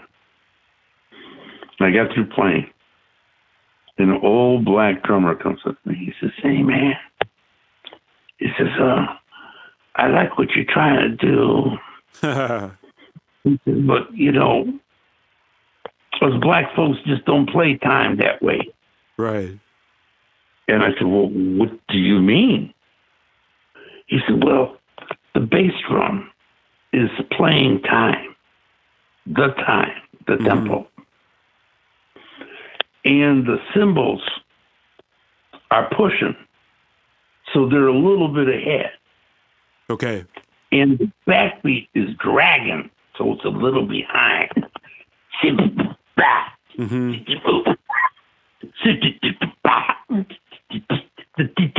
Isn't that it's but the bass drum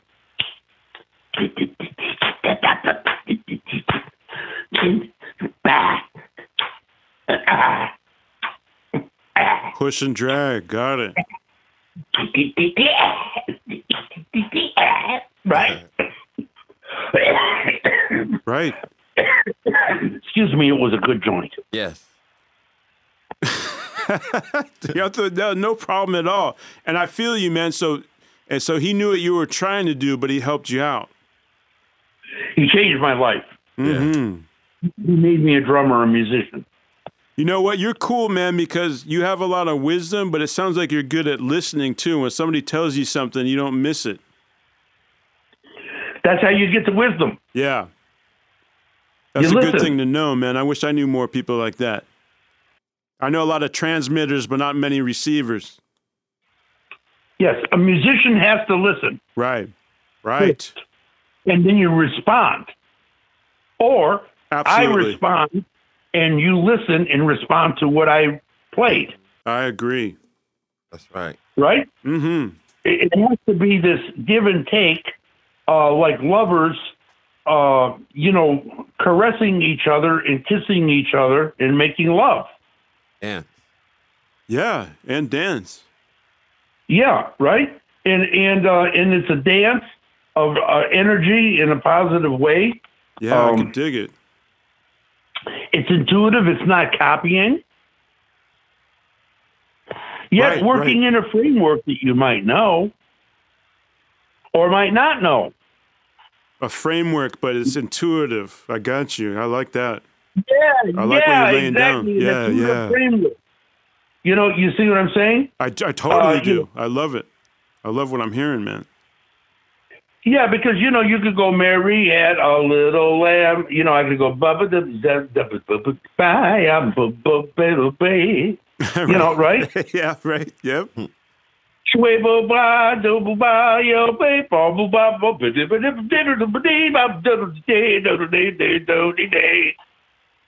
Right? And it's jingle bells. Right? So you could play jingle bells, but you could be intuitive with it.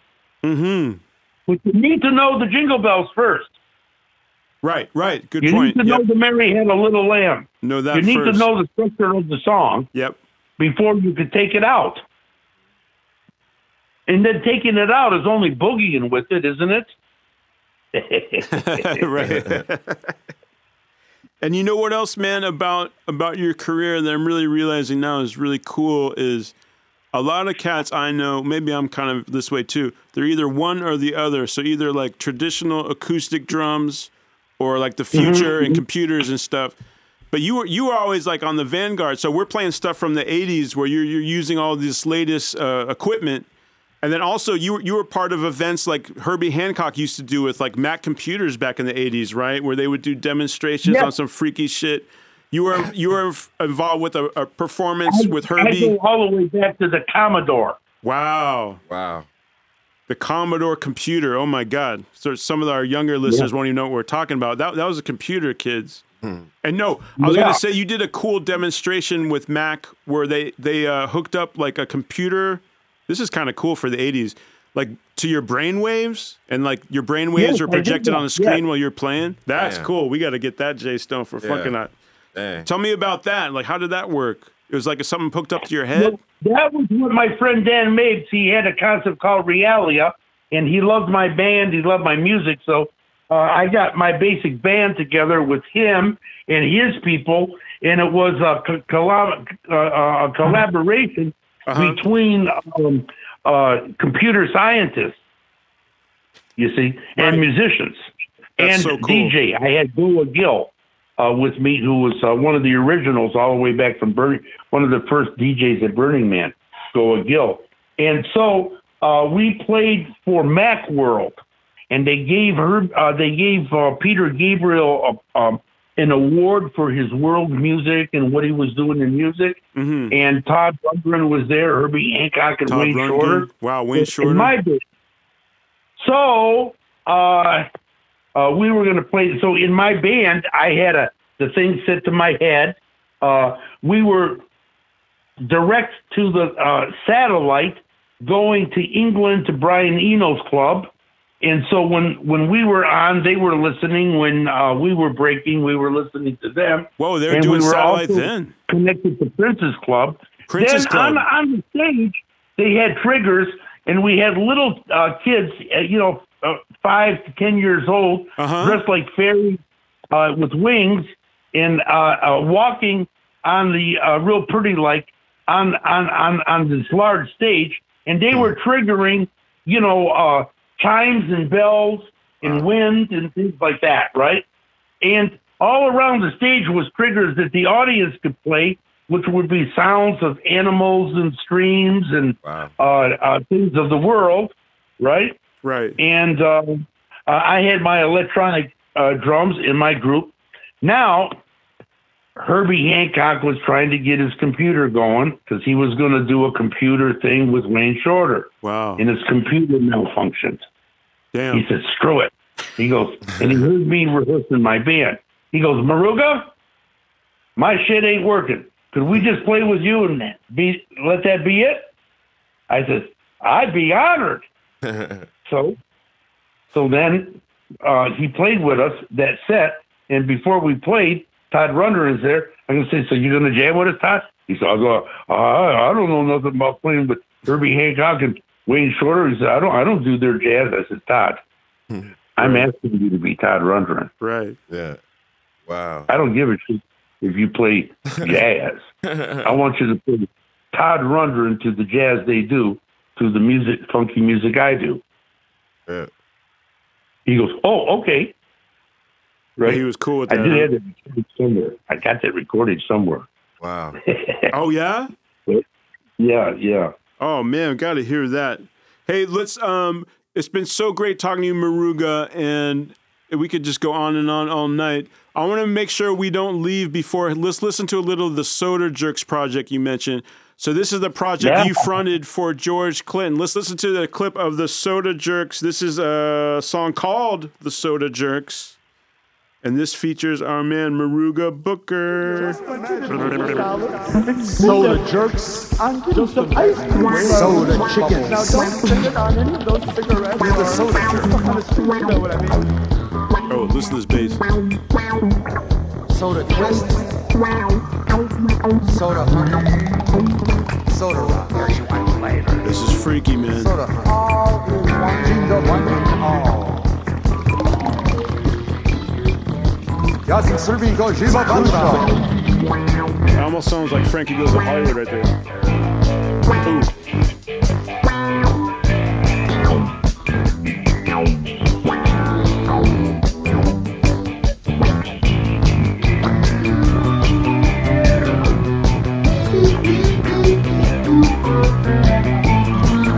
Wow, this is new wavy, man.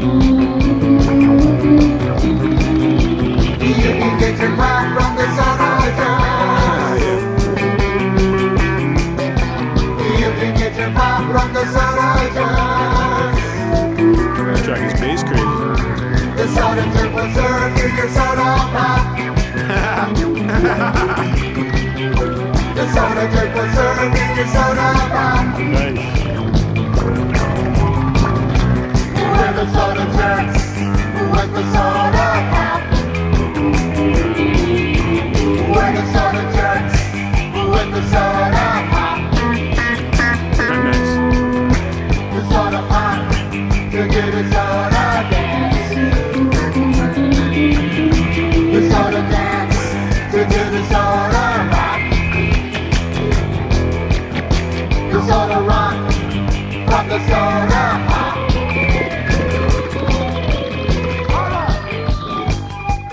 Dude, that was freaky as heck. Hey, who was playing bass on that track? Do you remember? Was that a Sly one? Sly Stone. I thought so, Sly because it Stone. kind of had his feel. Yeah. Like, I remember that stuff from, like, Fresh. I could hear him on there. That is freaky, man. That is so cool. I dig it. So, but you only put out the one song from this project, right? Like, later on, George just Oh, put... I got 22 songs that I never put out. No, I know. So you're going to put the songs out or the album out, or it's like a double album, Yeah, man? I want to do that. I'm going to work on that now. Hell yeah, man. That's unbelievable. I'm That's sure no people joke. just love that, especially nowadays. People just got to hear stuff like that. Hey, But you know what else Yeah, I go ahead. got? I have George on a blue screen lip syncing the whole Rock the Planet album with me that I could make into a live video of us back then. Nice, man. So you got stuff that you could do, man. You got more and more material to come out. You're sitting on stuff. Hey, Muruga, I want to ask you like a lightning round of questions because we're about the time where we got to go, but I still have a few questions I just got to ask you before we go, okay? First of all, I forgot to mention, and I would be horrible if I forgot it, so I want to make sure I put out, you're actually also an inventor. And usually when they call musicians inventors, Jay Stone, they mean metaphorically, figuratively, you can make an argument. Okay. But I'm talking about a patent, like a patented invention. Right. You invented the Nada drum, Maruka, right? Absolutely. And that was a patent that got put out in, you got the patent in 85. And how is that manufactured? Way back in about maybe 69, 70, I was meditating and I got the idea in meditation. Wow. And it took me all those years to get it to manifest it, get a patent, and get it out. What was that process like? If you could just describe it, like how did you get it manufactured? Describe the Nada drum, or what was the new invention about it? What was different about it? Well, the Nada drum is a cross between a doumbek and a talking drum. Got it. And it's a flotation bar that allows me to take the head off without removing all the strings that are held to the, that you squeeze it with. Right. Right? So I could just take 6 screws, and the flotation bar is holding all the strings there without taking them off. So I could switch the head on really quick. But it also sounds like a doumbek, but changes pitch like a talking drum. Right. And when I electrify it, it's the thing that's going or like on the double you hear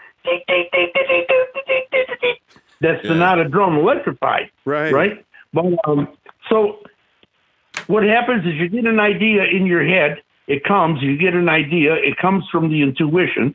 It wasn't there before, and all of a sudden you know how to do this.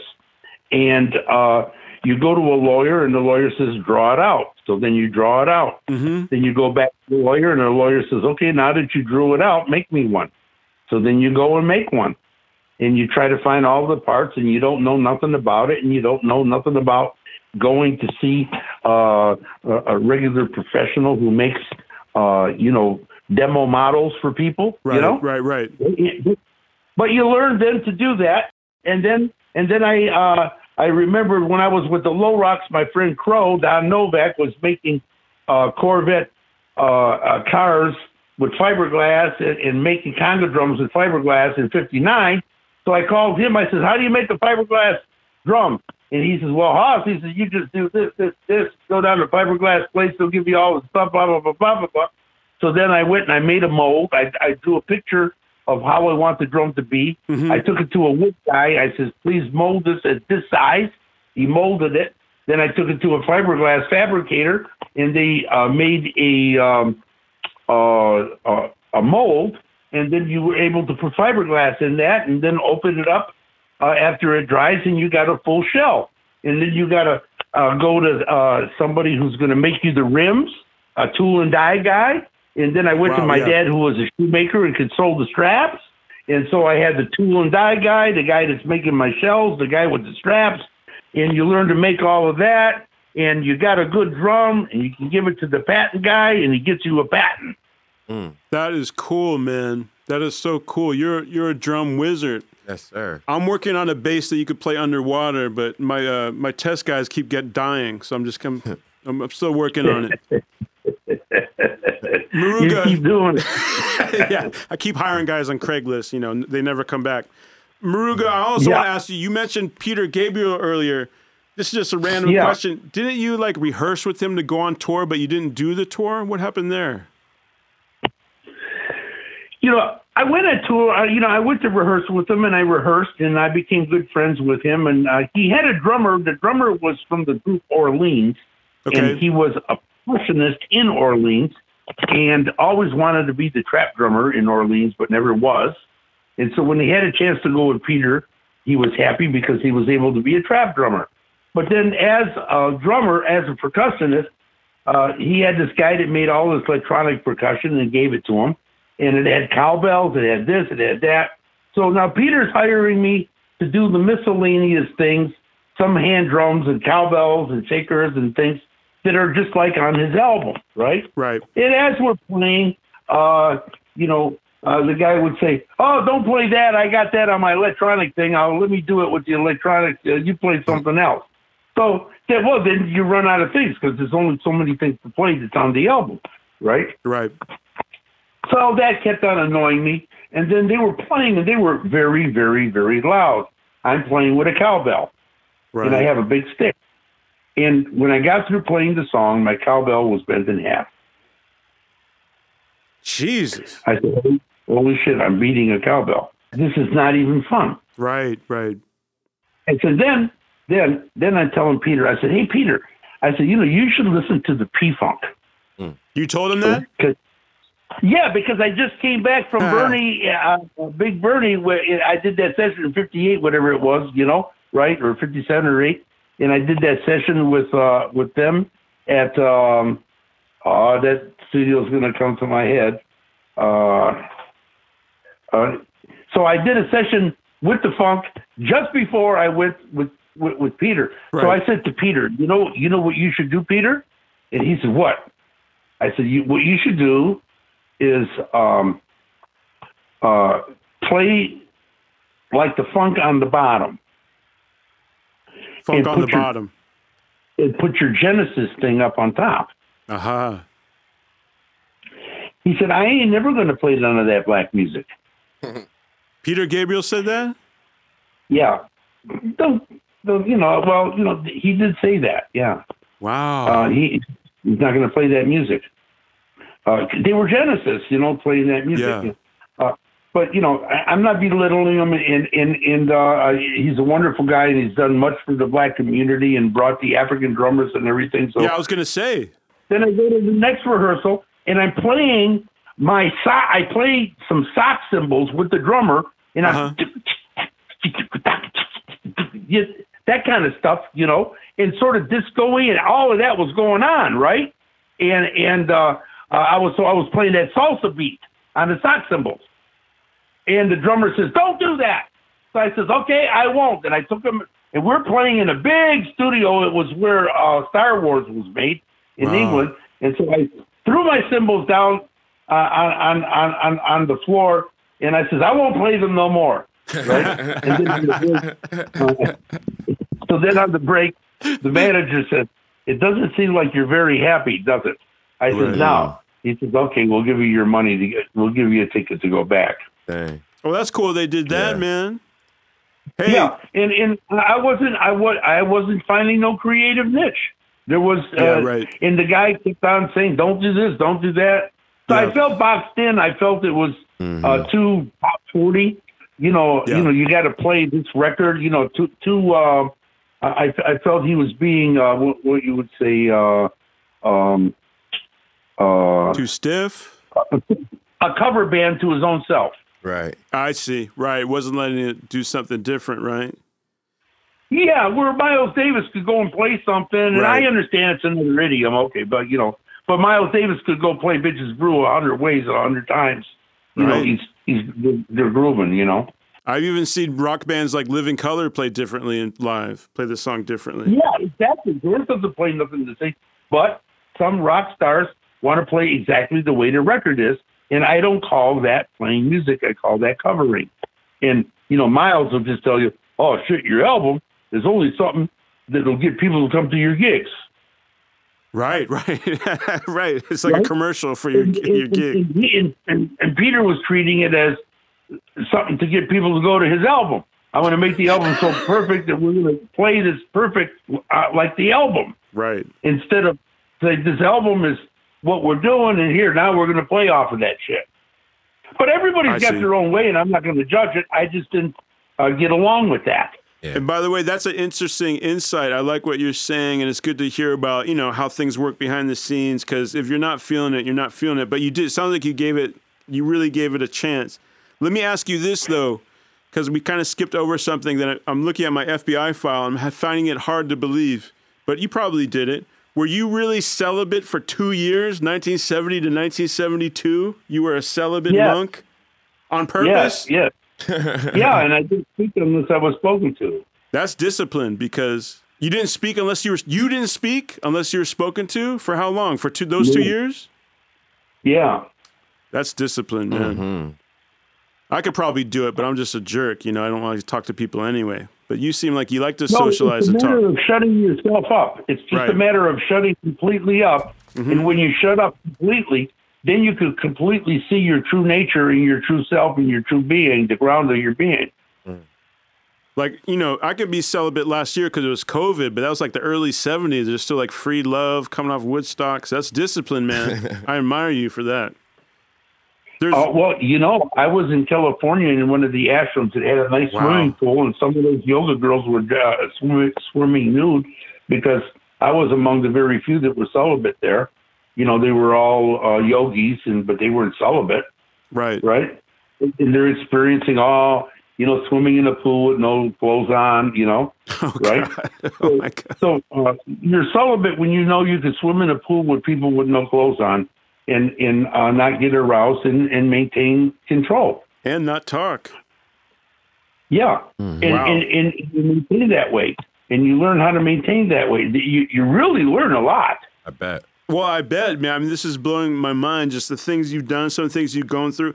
One thing I like to hear, because I like to hear about unusual recording techniques, you tell a story about how Sly Stone had you guys doing like a group vocal, like you guys had no headphones. You're like, what, did he stick you like in a closet or something, and you like open the closet door? How did? Boy, you really did your homework. Yes, we were in the closet. We were at the disc, and in a disc, there's like a little closet where they put all the tapes and microphones and things. Right. Right. And so he didn't want to go into the studio with earphones. So what we did is went in the closet and left the door open about 5 inches so we could hear the big speakers. And we had a mic right there by the door. Cool. And we all sang into it. Na na na na na na na na na. And I saw that he broke the rules. Right. Right. You see that he broke the rules, and that he has ways of getting his magic. Right. And so because we felt it coming through the big speakers, so we felt like we were singing with the big band. Right? That's amazing. It's so out the box. Yeah. Oh, I was playing, and he was walking through, and he shut the door and closed. There's 2 doors. And he was on the other side. Mm-hmm. And I was playing, and I took a breath. I just breathed, and I sighed like that, He says, do it over again. I can hear the breath. And that's with the 2 soundproof doors being closed. Right. Wow. And he's just walking through. He didn't have no earphones or nothing. Wow. And he could hear that I took a breath. And he says, no, the breath, causes just a little offness. Do it one more time. Well, I love to hear that whenever people talk about these guys, Sly, George, all these people, it's like they just talk a lot about drugs and being crazy. And it's fun. It's funny stories. But you're really talking about the focus and the music and the skills these guys had. And you said, like, Bootsy and George, they really knew the music business. They understood how to finish a project and put it out, right? These were focused gentlemen. They knew every aspect of it, like getting your songs copyrighted, owning your songs, owning your material, wheeling and dealing, how to get $1 million up front for your album. You know what I mean? Right. You can talk about drugs all you want, but not everybody gets a $1 million advance. Exactly. Not everybody rents the disc for 5 years straight. Yeah. Right, they had that studio for 5 years straight, right? Heavy duty. That's so awesome. That's like giving somebody $100,000 to $200,000, for a year. 120,000, 150. How much would you make in a year? Oh, $150,000. Right. Right. Okay, I'll give you $150,000, and the studio is mine for the year. Damn. Wow. When I don't use it, you could rent it out. Ooh. So when he wasn't using it, he told me, and I had it. Mm-hmm. Oh, gotcha. Right. Right. You got that Soda Jerks out Because, yeah. But the problem was it all went up the nose. They didn't take care of the business 100%. there. Right. And so we lost it. Right. But still, man, those But- guys were geniuses. Yeah, go ahead. Maybe it wasn't supposed to be found.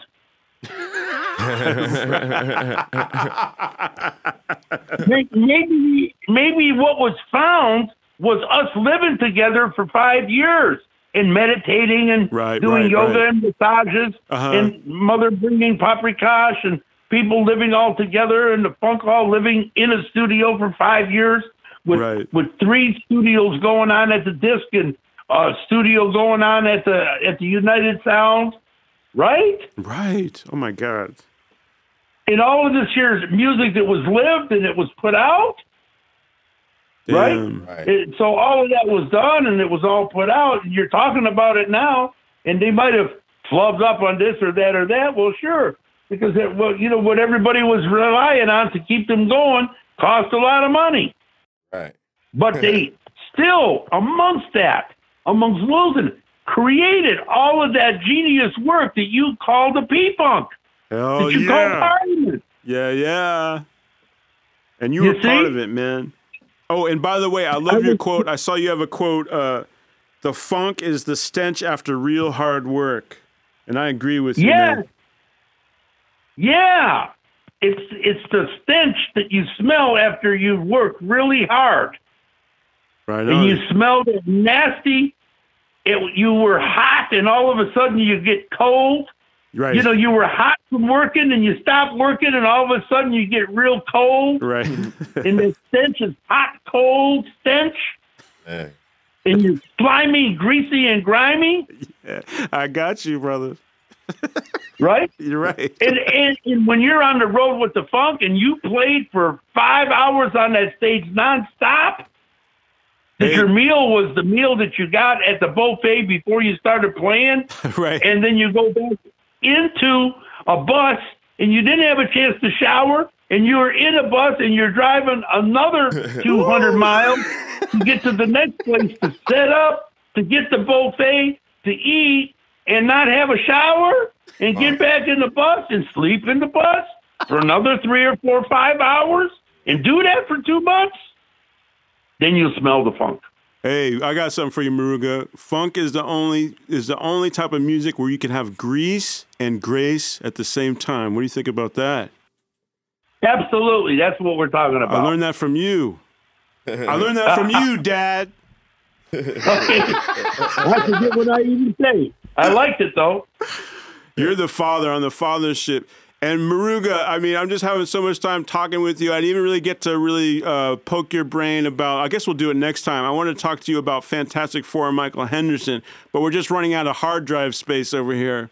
Yeah, that was we'll talk to you Bernie. again. He brought me over to do that, man, and that Bernie was really did? something. I really liked it.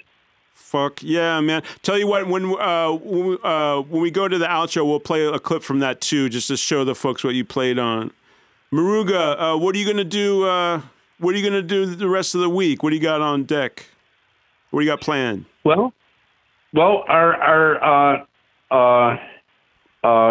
working on a Sitting Bull album, which Sitting is going Bull to be Spiritual Sayings of Sitting Bull, Okay. together with the drumming and visual photographs that I put to art, and it's going to be about a half an hour segment. Great. It's actually being put into the Sundance Film Festival. Okay. And our new album, All Night Long with Cosmic Boogie, All is Night Long. coming out. And Cosmic Boogie. and you can get me on, Maruga Booker Instagram or Maruga Instagram, and you could also get me on what you just said, which is MediaStreamLLC.net, and we got all our music up there. I'm working in the studio.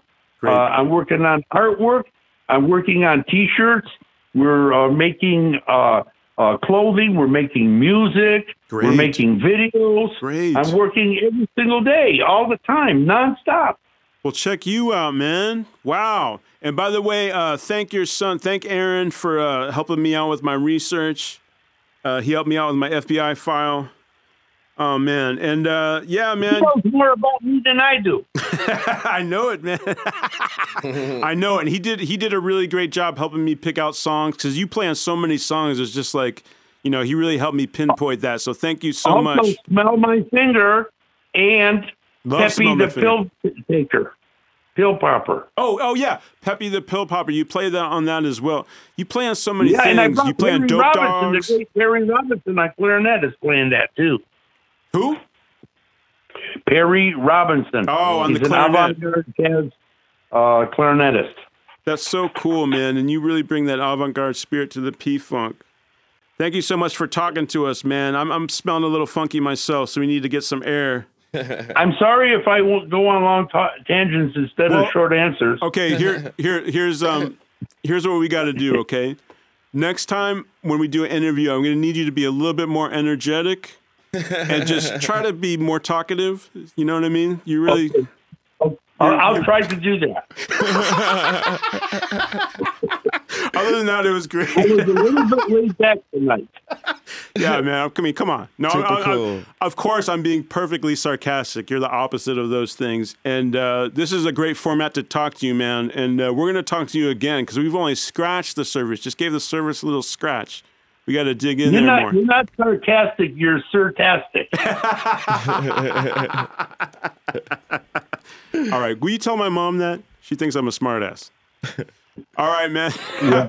Have a good night there in Ann Arbor, Michigan. Yes. And And God bless the whole world. We are one world, one global, and one cosmic people. basically, one's and the magic word. Yep. And keep it on the one. We will, And brother. see God in everyone and everywhere. And God is the creative power in us all. And God remember- bless you. And we got to give it that push and drag. Don't forget the push and drag. You got to give the push and the drag, and that's what makes it feel good. All right. Smell you later, fathership. I'll talk to you soon. Yep. Right on. God bless you. Thank you. Amen. Have a good night, my brother.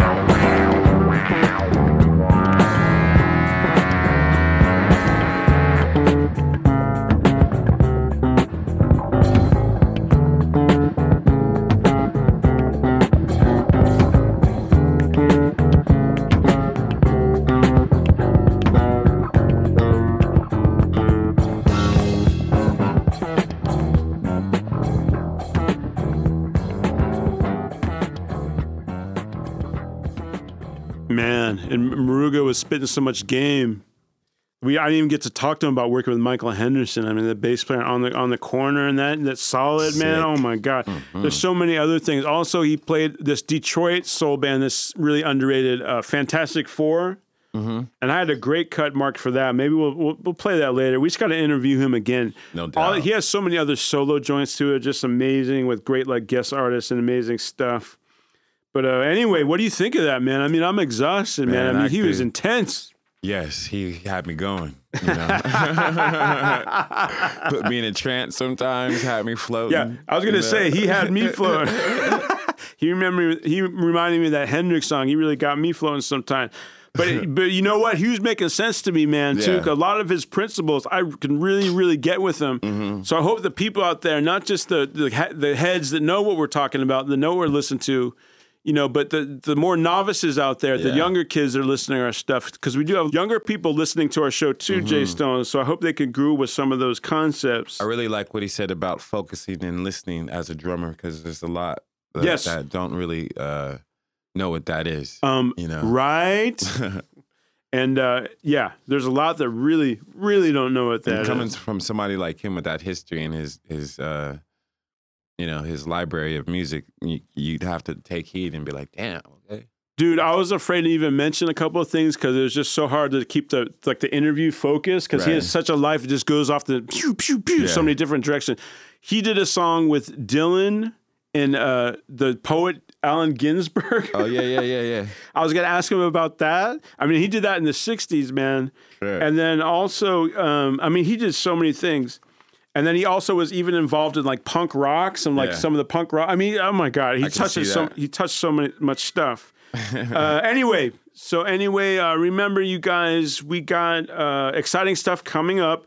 I do want to mention coming up real soon after this episode posts on October 16th, Jay Stone. Mm-hmm. Remember our brother, another very high energy percussionist, episode 18 of Aced Out Podcast. Remember Richard Segovia, the mayor of the Mission, one of the founding fathers of Latin rock. He has his big event coming up called it's going to be live music, but it's for a mural reveal. Remember, Jay Stone, we explained that Richard Segovia, he has a house in the Mission District of San Francisco, which is covered with a beautiful mural with at least 100 Latin rock musicians. Mm-hmm. And we were there for an event last April where he unveiled a Bill Graham addition to the mural because they're always adding things. Yeah. And we saw the guy add it in real time. We saw him put it up there. They're going to reveal one on the Escovedos coming up. That's right. It's going to have, of course, Pete Escovedo, but it's even going to have Sheila E. Mm-hmm. It's going to have everybody in the family. You know, it's a big musical family. They're going to be adding other people as well. And then there's going to be live music. Richard's band, Puro Bandito, will play, of course. Also will be featured Midnight Soul. Midtown Soul. Sorry, thank you. Also be featured Midtown Soul. I'm just checking, making sure Jason's paying attention. Carlos Montana Band, Paris Escovedo, and DJ Bobby. We're also going to be involved as well, me and Jay Stone. You're going to see us there. And it's going to be a great event. So what they're going to do, if I'm not mistaken, Jay Stone, they're going to reveal the mural at the location at his house where we played. Mm-hmm. But then everybody is going to head over. It's very close by to La Raza Park, where we're going to see some live music. Yes. This is on October 16th, 2021, La Raza Park in San Francisco. It's totally free. It starts at 11 a.m. You know, have your papers together. Bring your mask just in case, even though it's outside. And that's going to be great. The mural reveal with Puro Bandito and Richard Segovia. Did you see who's headlining? What's that? Did you see who's headlining, though? Well, I'm trying to... Isn't Malo, it Puro... Dude. Oh, God. Malo. Oh, okay. My bad. Suavecito. The way this is written, I didn't see that. I know. It's kind of in there. So Puro Bandito. Okay, so there before. And the headliner, oh, my God, is Malo.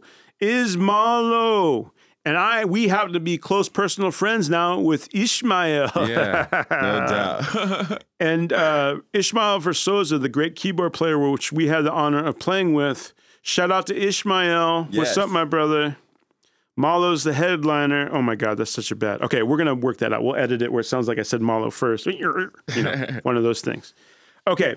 Just a couple more things, then we got to get out of here. It's really way too hot in here with the no AC. We have to turn the AC off when we're recording. I just want to mention my favorite TV show right now to watch is What We Do in the Shadows.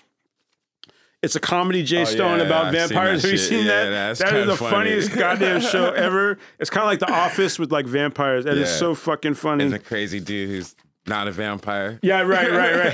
There's like one guy's an energy vampire, Yeah. and then then you got Guillermo, like they're familiar. I love that show so much. It's so good. What We Do in the Shadows. Also, I want to give a little review. On Showtime, they have a new documentary about Rick James, Jay Stone. It's called, now the title, I don't get the title. The title is called Bitchin', The Sound and Fury of Rick James.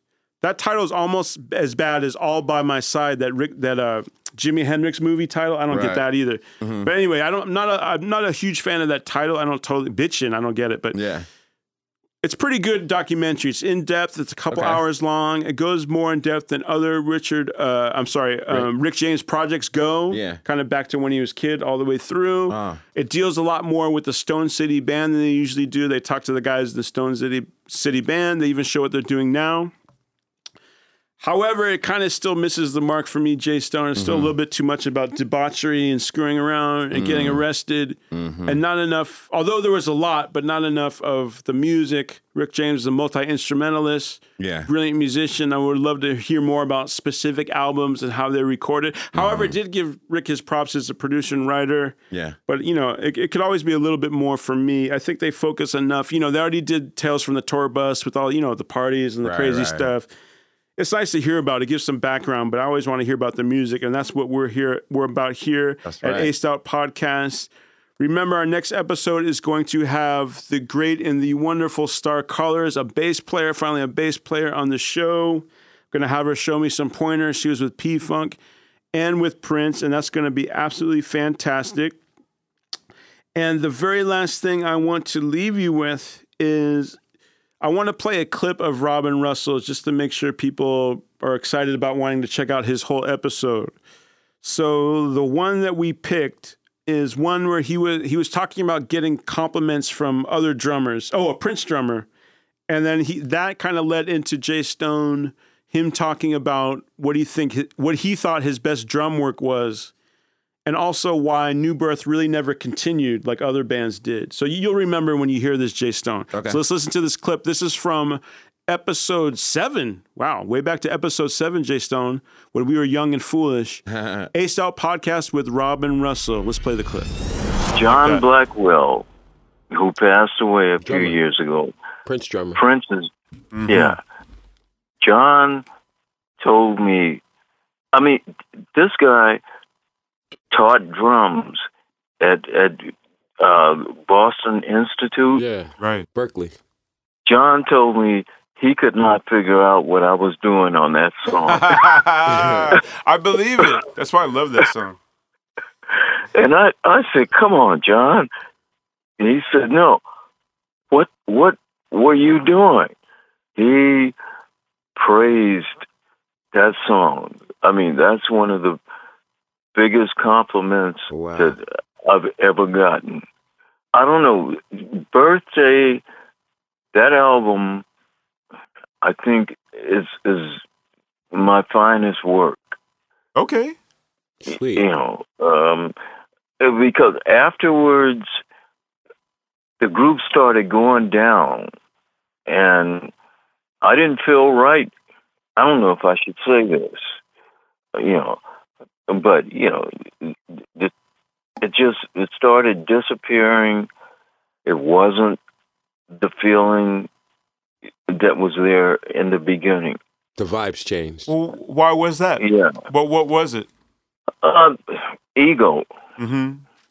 from those that were in control of the group.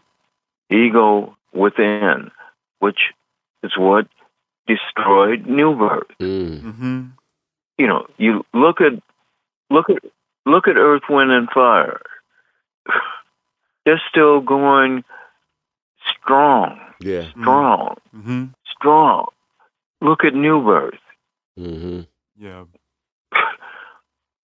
And it's because of what's happening within the group. Mm-hmm. It's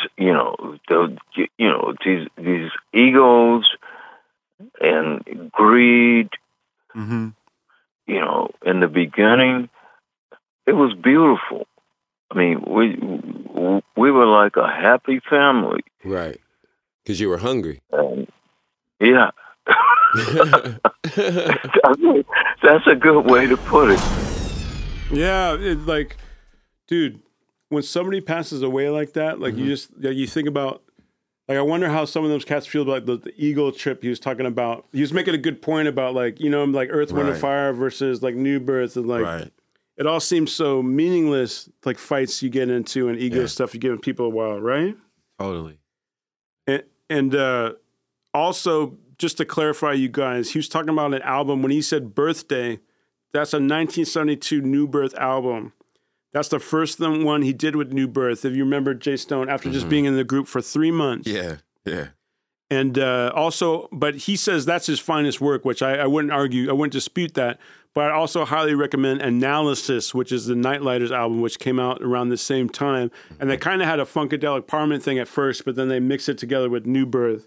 He talked about so much great things in that episode, you guys. And so please listen to it. I missed that guy already. I was just remembering Jay Stone, man. He had me in the fetal position, man. Because, like, when we did that episode, Robin Russell, to my knowledge, if I can remember correctly, he's the only guest we've had where I showed him what the website was going to look like when when the episode was ready. I usually show the guests make sure they like it.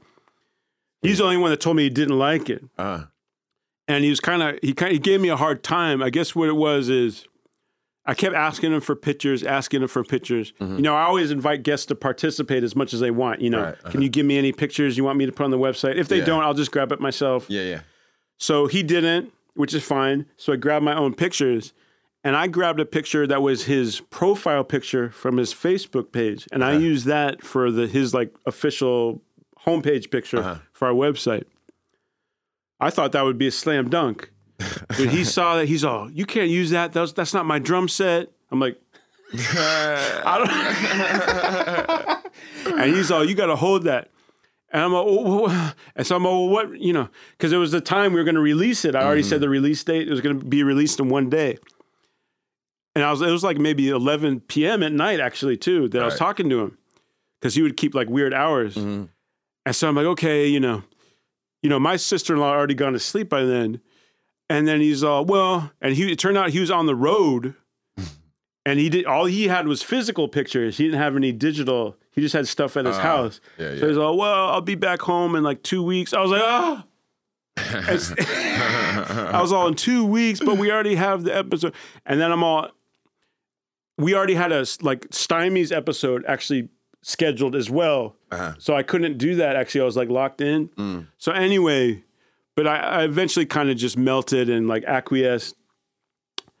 I was still living with my wife at the time. She came home and I was literally on the floor in like the bathroom, like, because you know what it is, man? Like, I think I might have mentioned this before. Be careful what you wish for. Like when you have like the phone number of somebody who to you is like famous or is like your hero. Like think of some of the people we've talked to, right? Like Muruga Booker, he was very friendly, so he was easier to deal with. But our guests, like they intimidate you a little bit, even as you become friends with them. Right. And funk cats are really cool. They're much more overall laid back than other kind of rock star people. Yeah. Or even rappers and people like that. But still, it's intimidating. And if they give you a hard time, which many of them have, because they have certain demands or certain things they want or concerns, it can't freak you out, man. Picture the person you love the most. Anybody listen to me right now? Who's your favorite? Beyonce, George Clooney, Mark Twain, whoever it is. Picture if that person had your phone number. Now they know who you are, and you're disappointing them. Right. They go to their friend. I just met this guy, Jay Stone. He's an idiot. Right. Right? You know what I mean? You're like Right. Do you remember that South Park where like Cartman made that kid cry and like everybody from Radiohead walked by? Oh, hell yeah. And like thought he wasn't cool. It's kind of like that. Yeah. So like Robin, he fucked with me, man. But then he was cool. So then the next day, I think he caught a vibe. Like he thought about it that I was kind of like freaked out a little bit. Mm-hmm. So he had pity on me. And then he got with somebody, some friend or whatever, and he hooked me up with the digital picture that he wanted to use. Okay. And that one was a black and white picture. It's the only time we use black and white. So we actually had to switch. My and yours picture was there. So we switched ours to black and white. Okay. That's why it was switched. Okay. So anyway, I remember about Robin because I admired him so much. He's such a genius. He's such a cool cat. And he wound up being really cool, man. And then once, because he kind of had that reaction to the look of the website, but he didn't hear the episode yet. Okay. So a couple of days later, when he did hear the episode, he called me again, and he just really told me, like, he just thanked me and said, like, this is great. What you did is wonderful. You guys are cool, man. Dope. And, he just gave us, like, all kinds of love and, like, virtual hugs and stuff like that. Sweet. So it had a happy ending to that story. I think I've taken about as much as this hot air. We got to turn the air conditioning back on. People got to go home. Telling you. I want to wear the new birth out because we just got to give Robin props. She really means a lot to us here at Ace Out Podcast. Gave us one of our best episodes of all time. So I decided let's do I Remember Well. I thought that'd have a good title, a good idea to leave you with for Robin Russell, the great drummer. We'll see you next episode, everybody. Yes. For Star Colors, the bassist. Look Peace out, out and smell you later. Safe travels home, Jay Stone. Yes.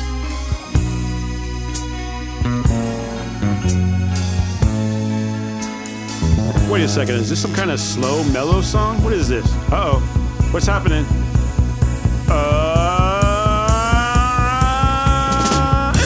Visions of our love from me are so far away.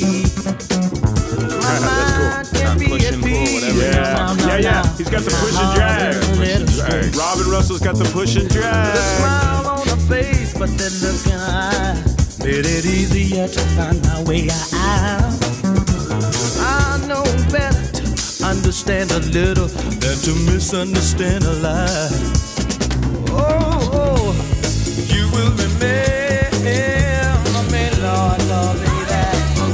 Oh, yeah. You will remember me, baby. Oh, Lord, Lord, Lord, Lord. You will remember me, baby. Well, yes, I remember. You know I remember. Girl, I remember.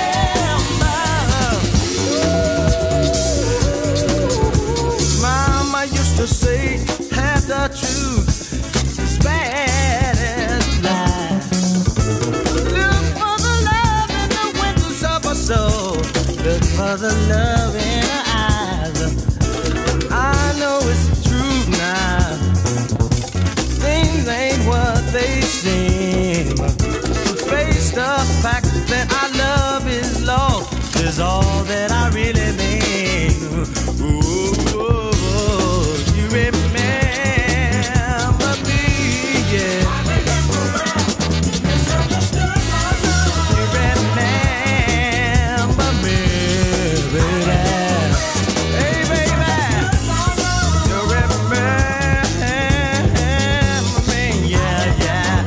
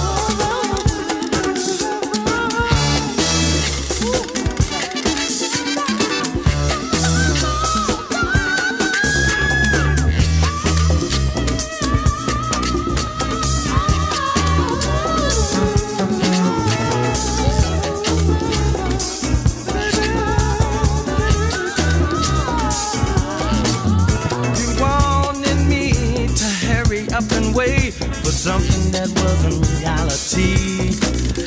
And all the time I waited and anticipated, it was never meant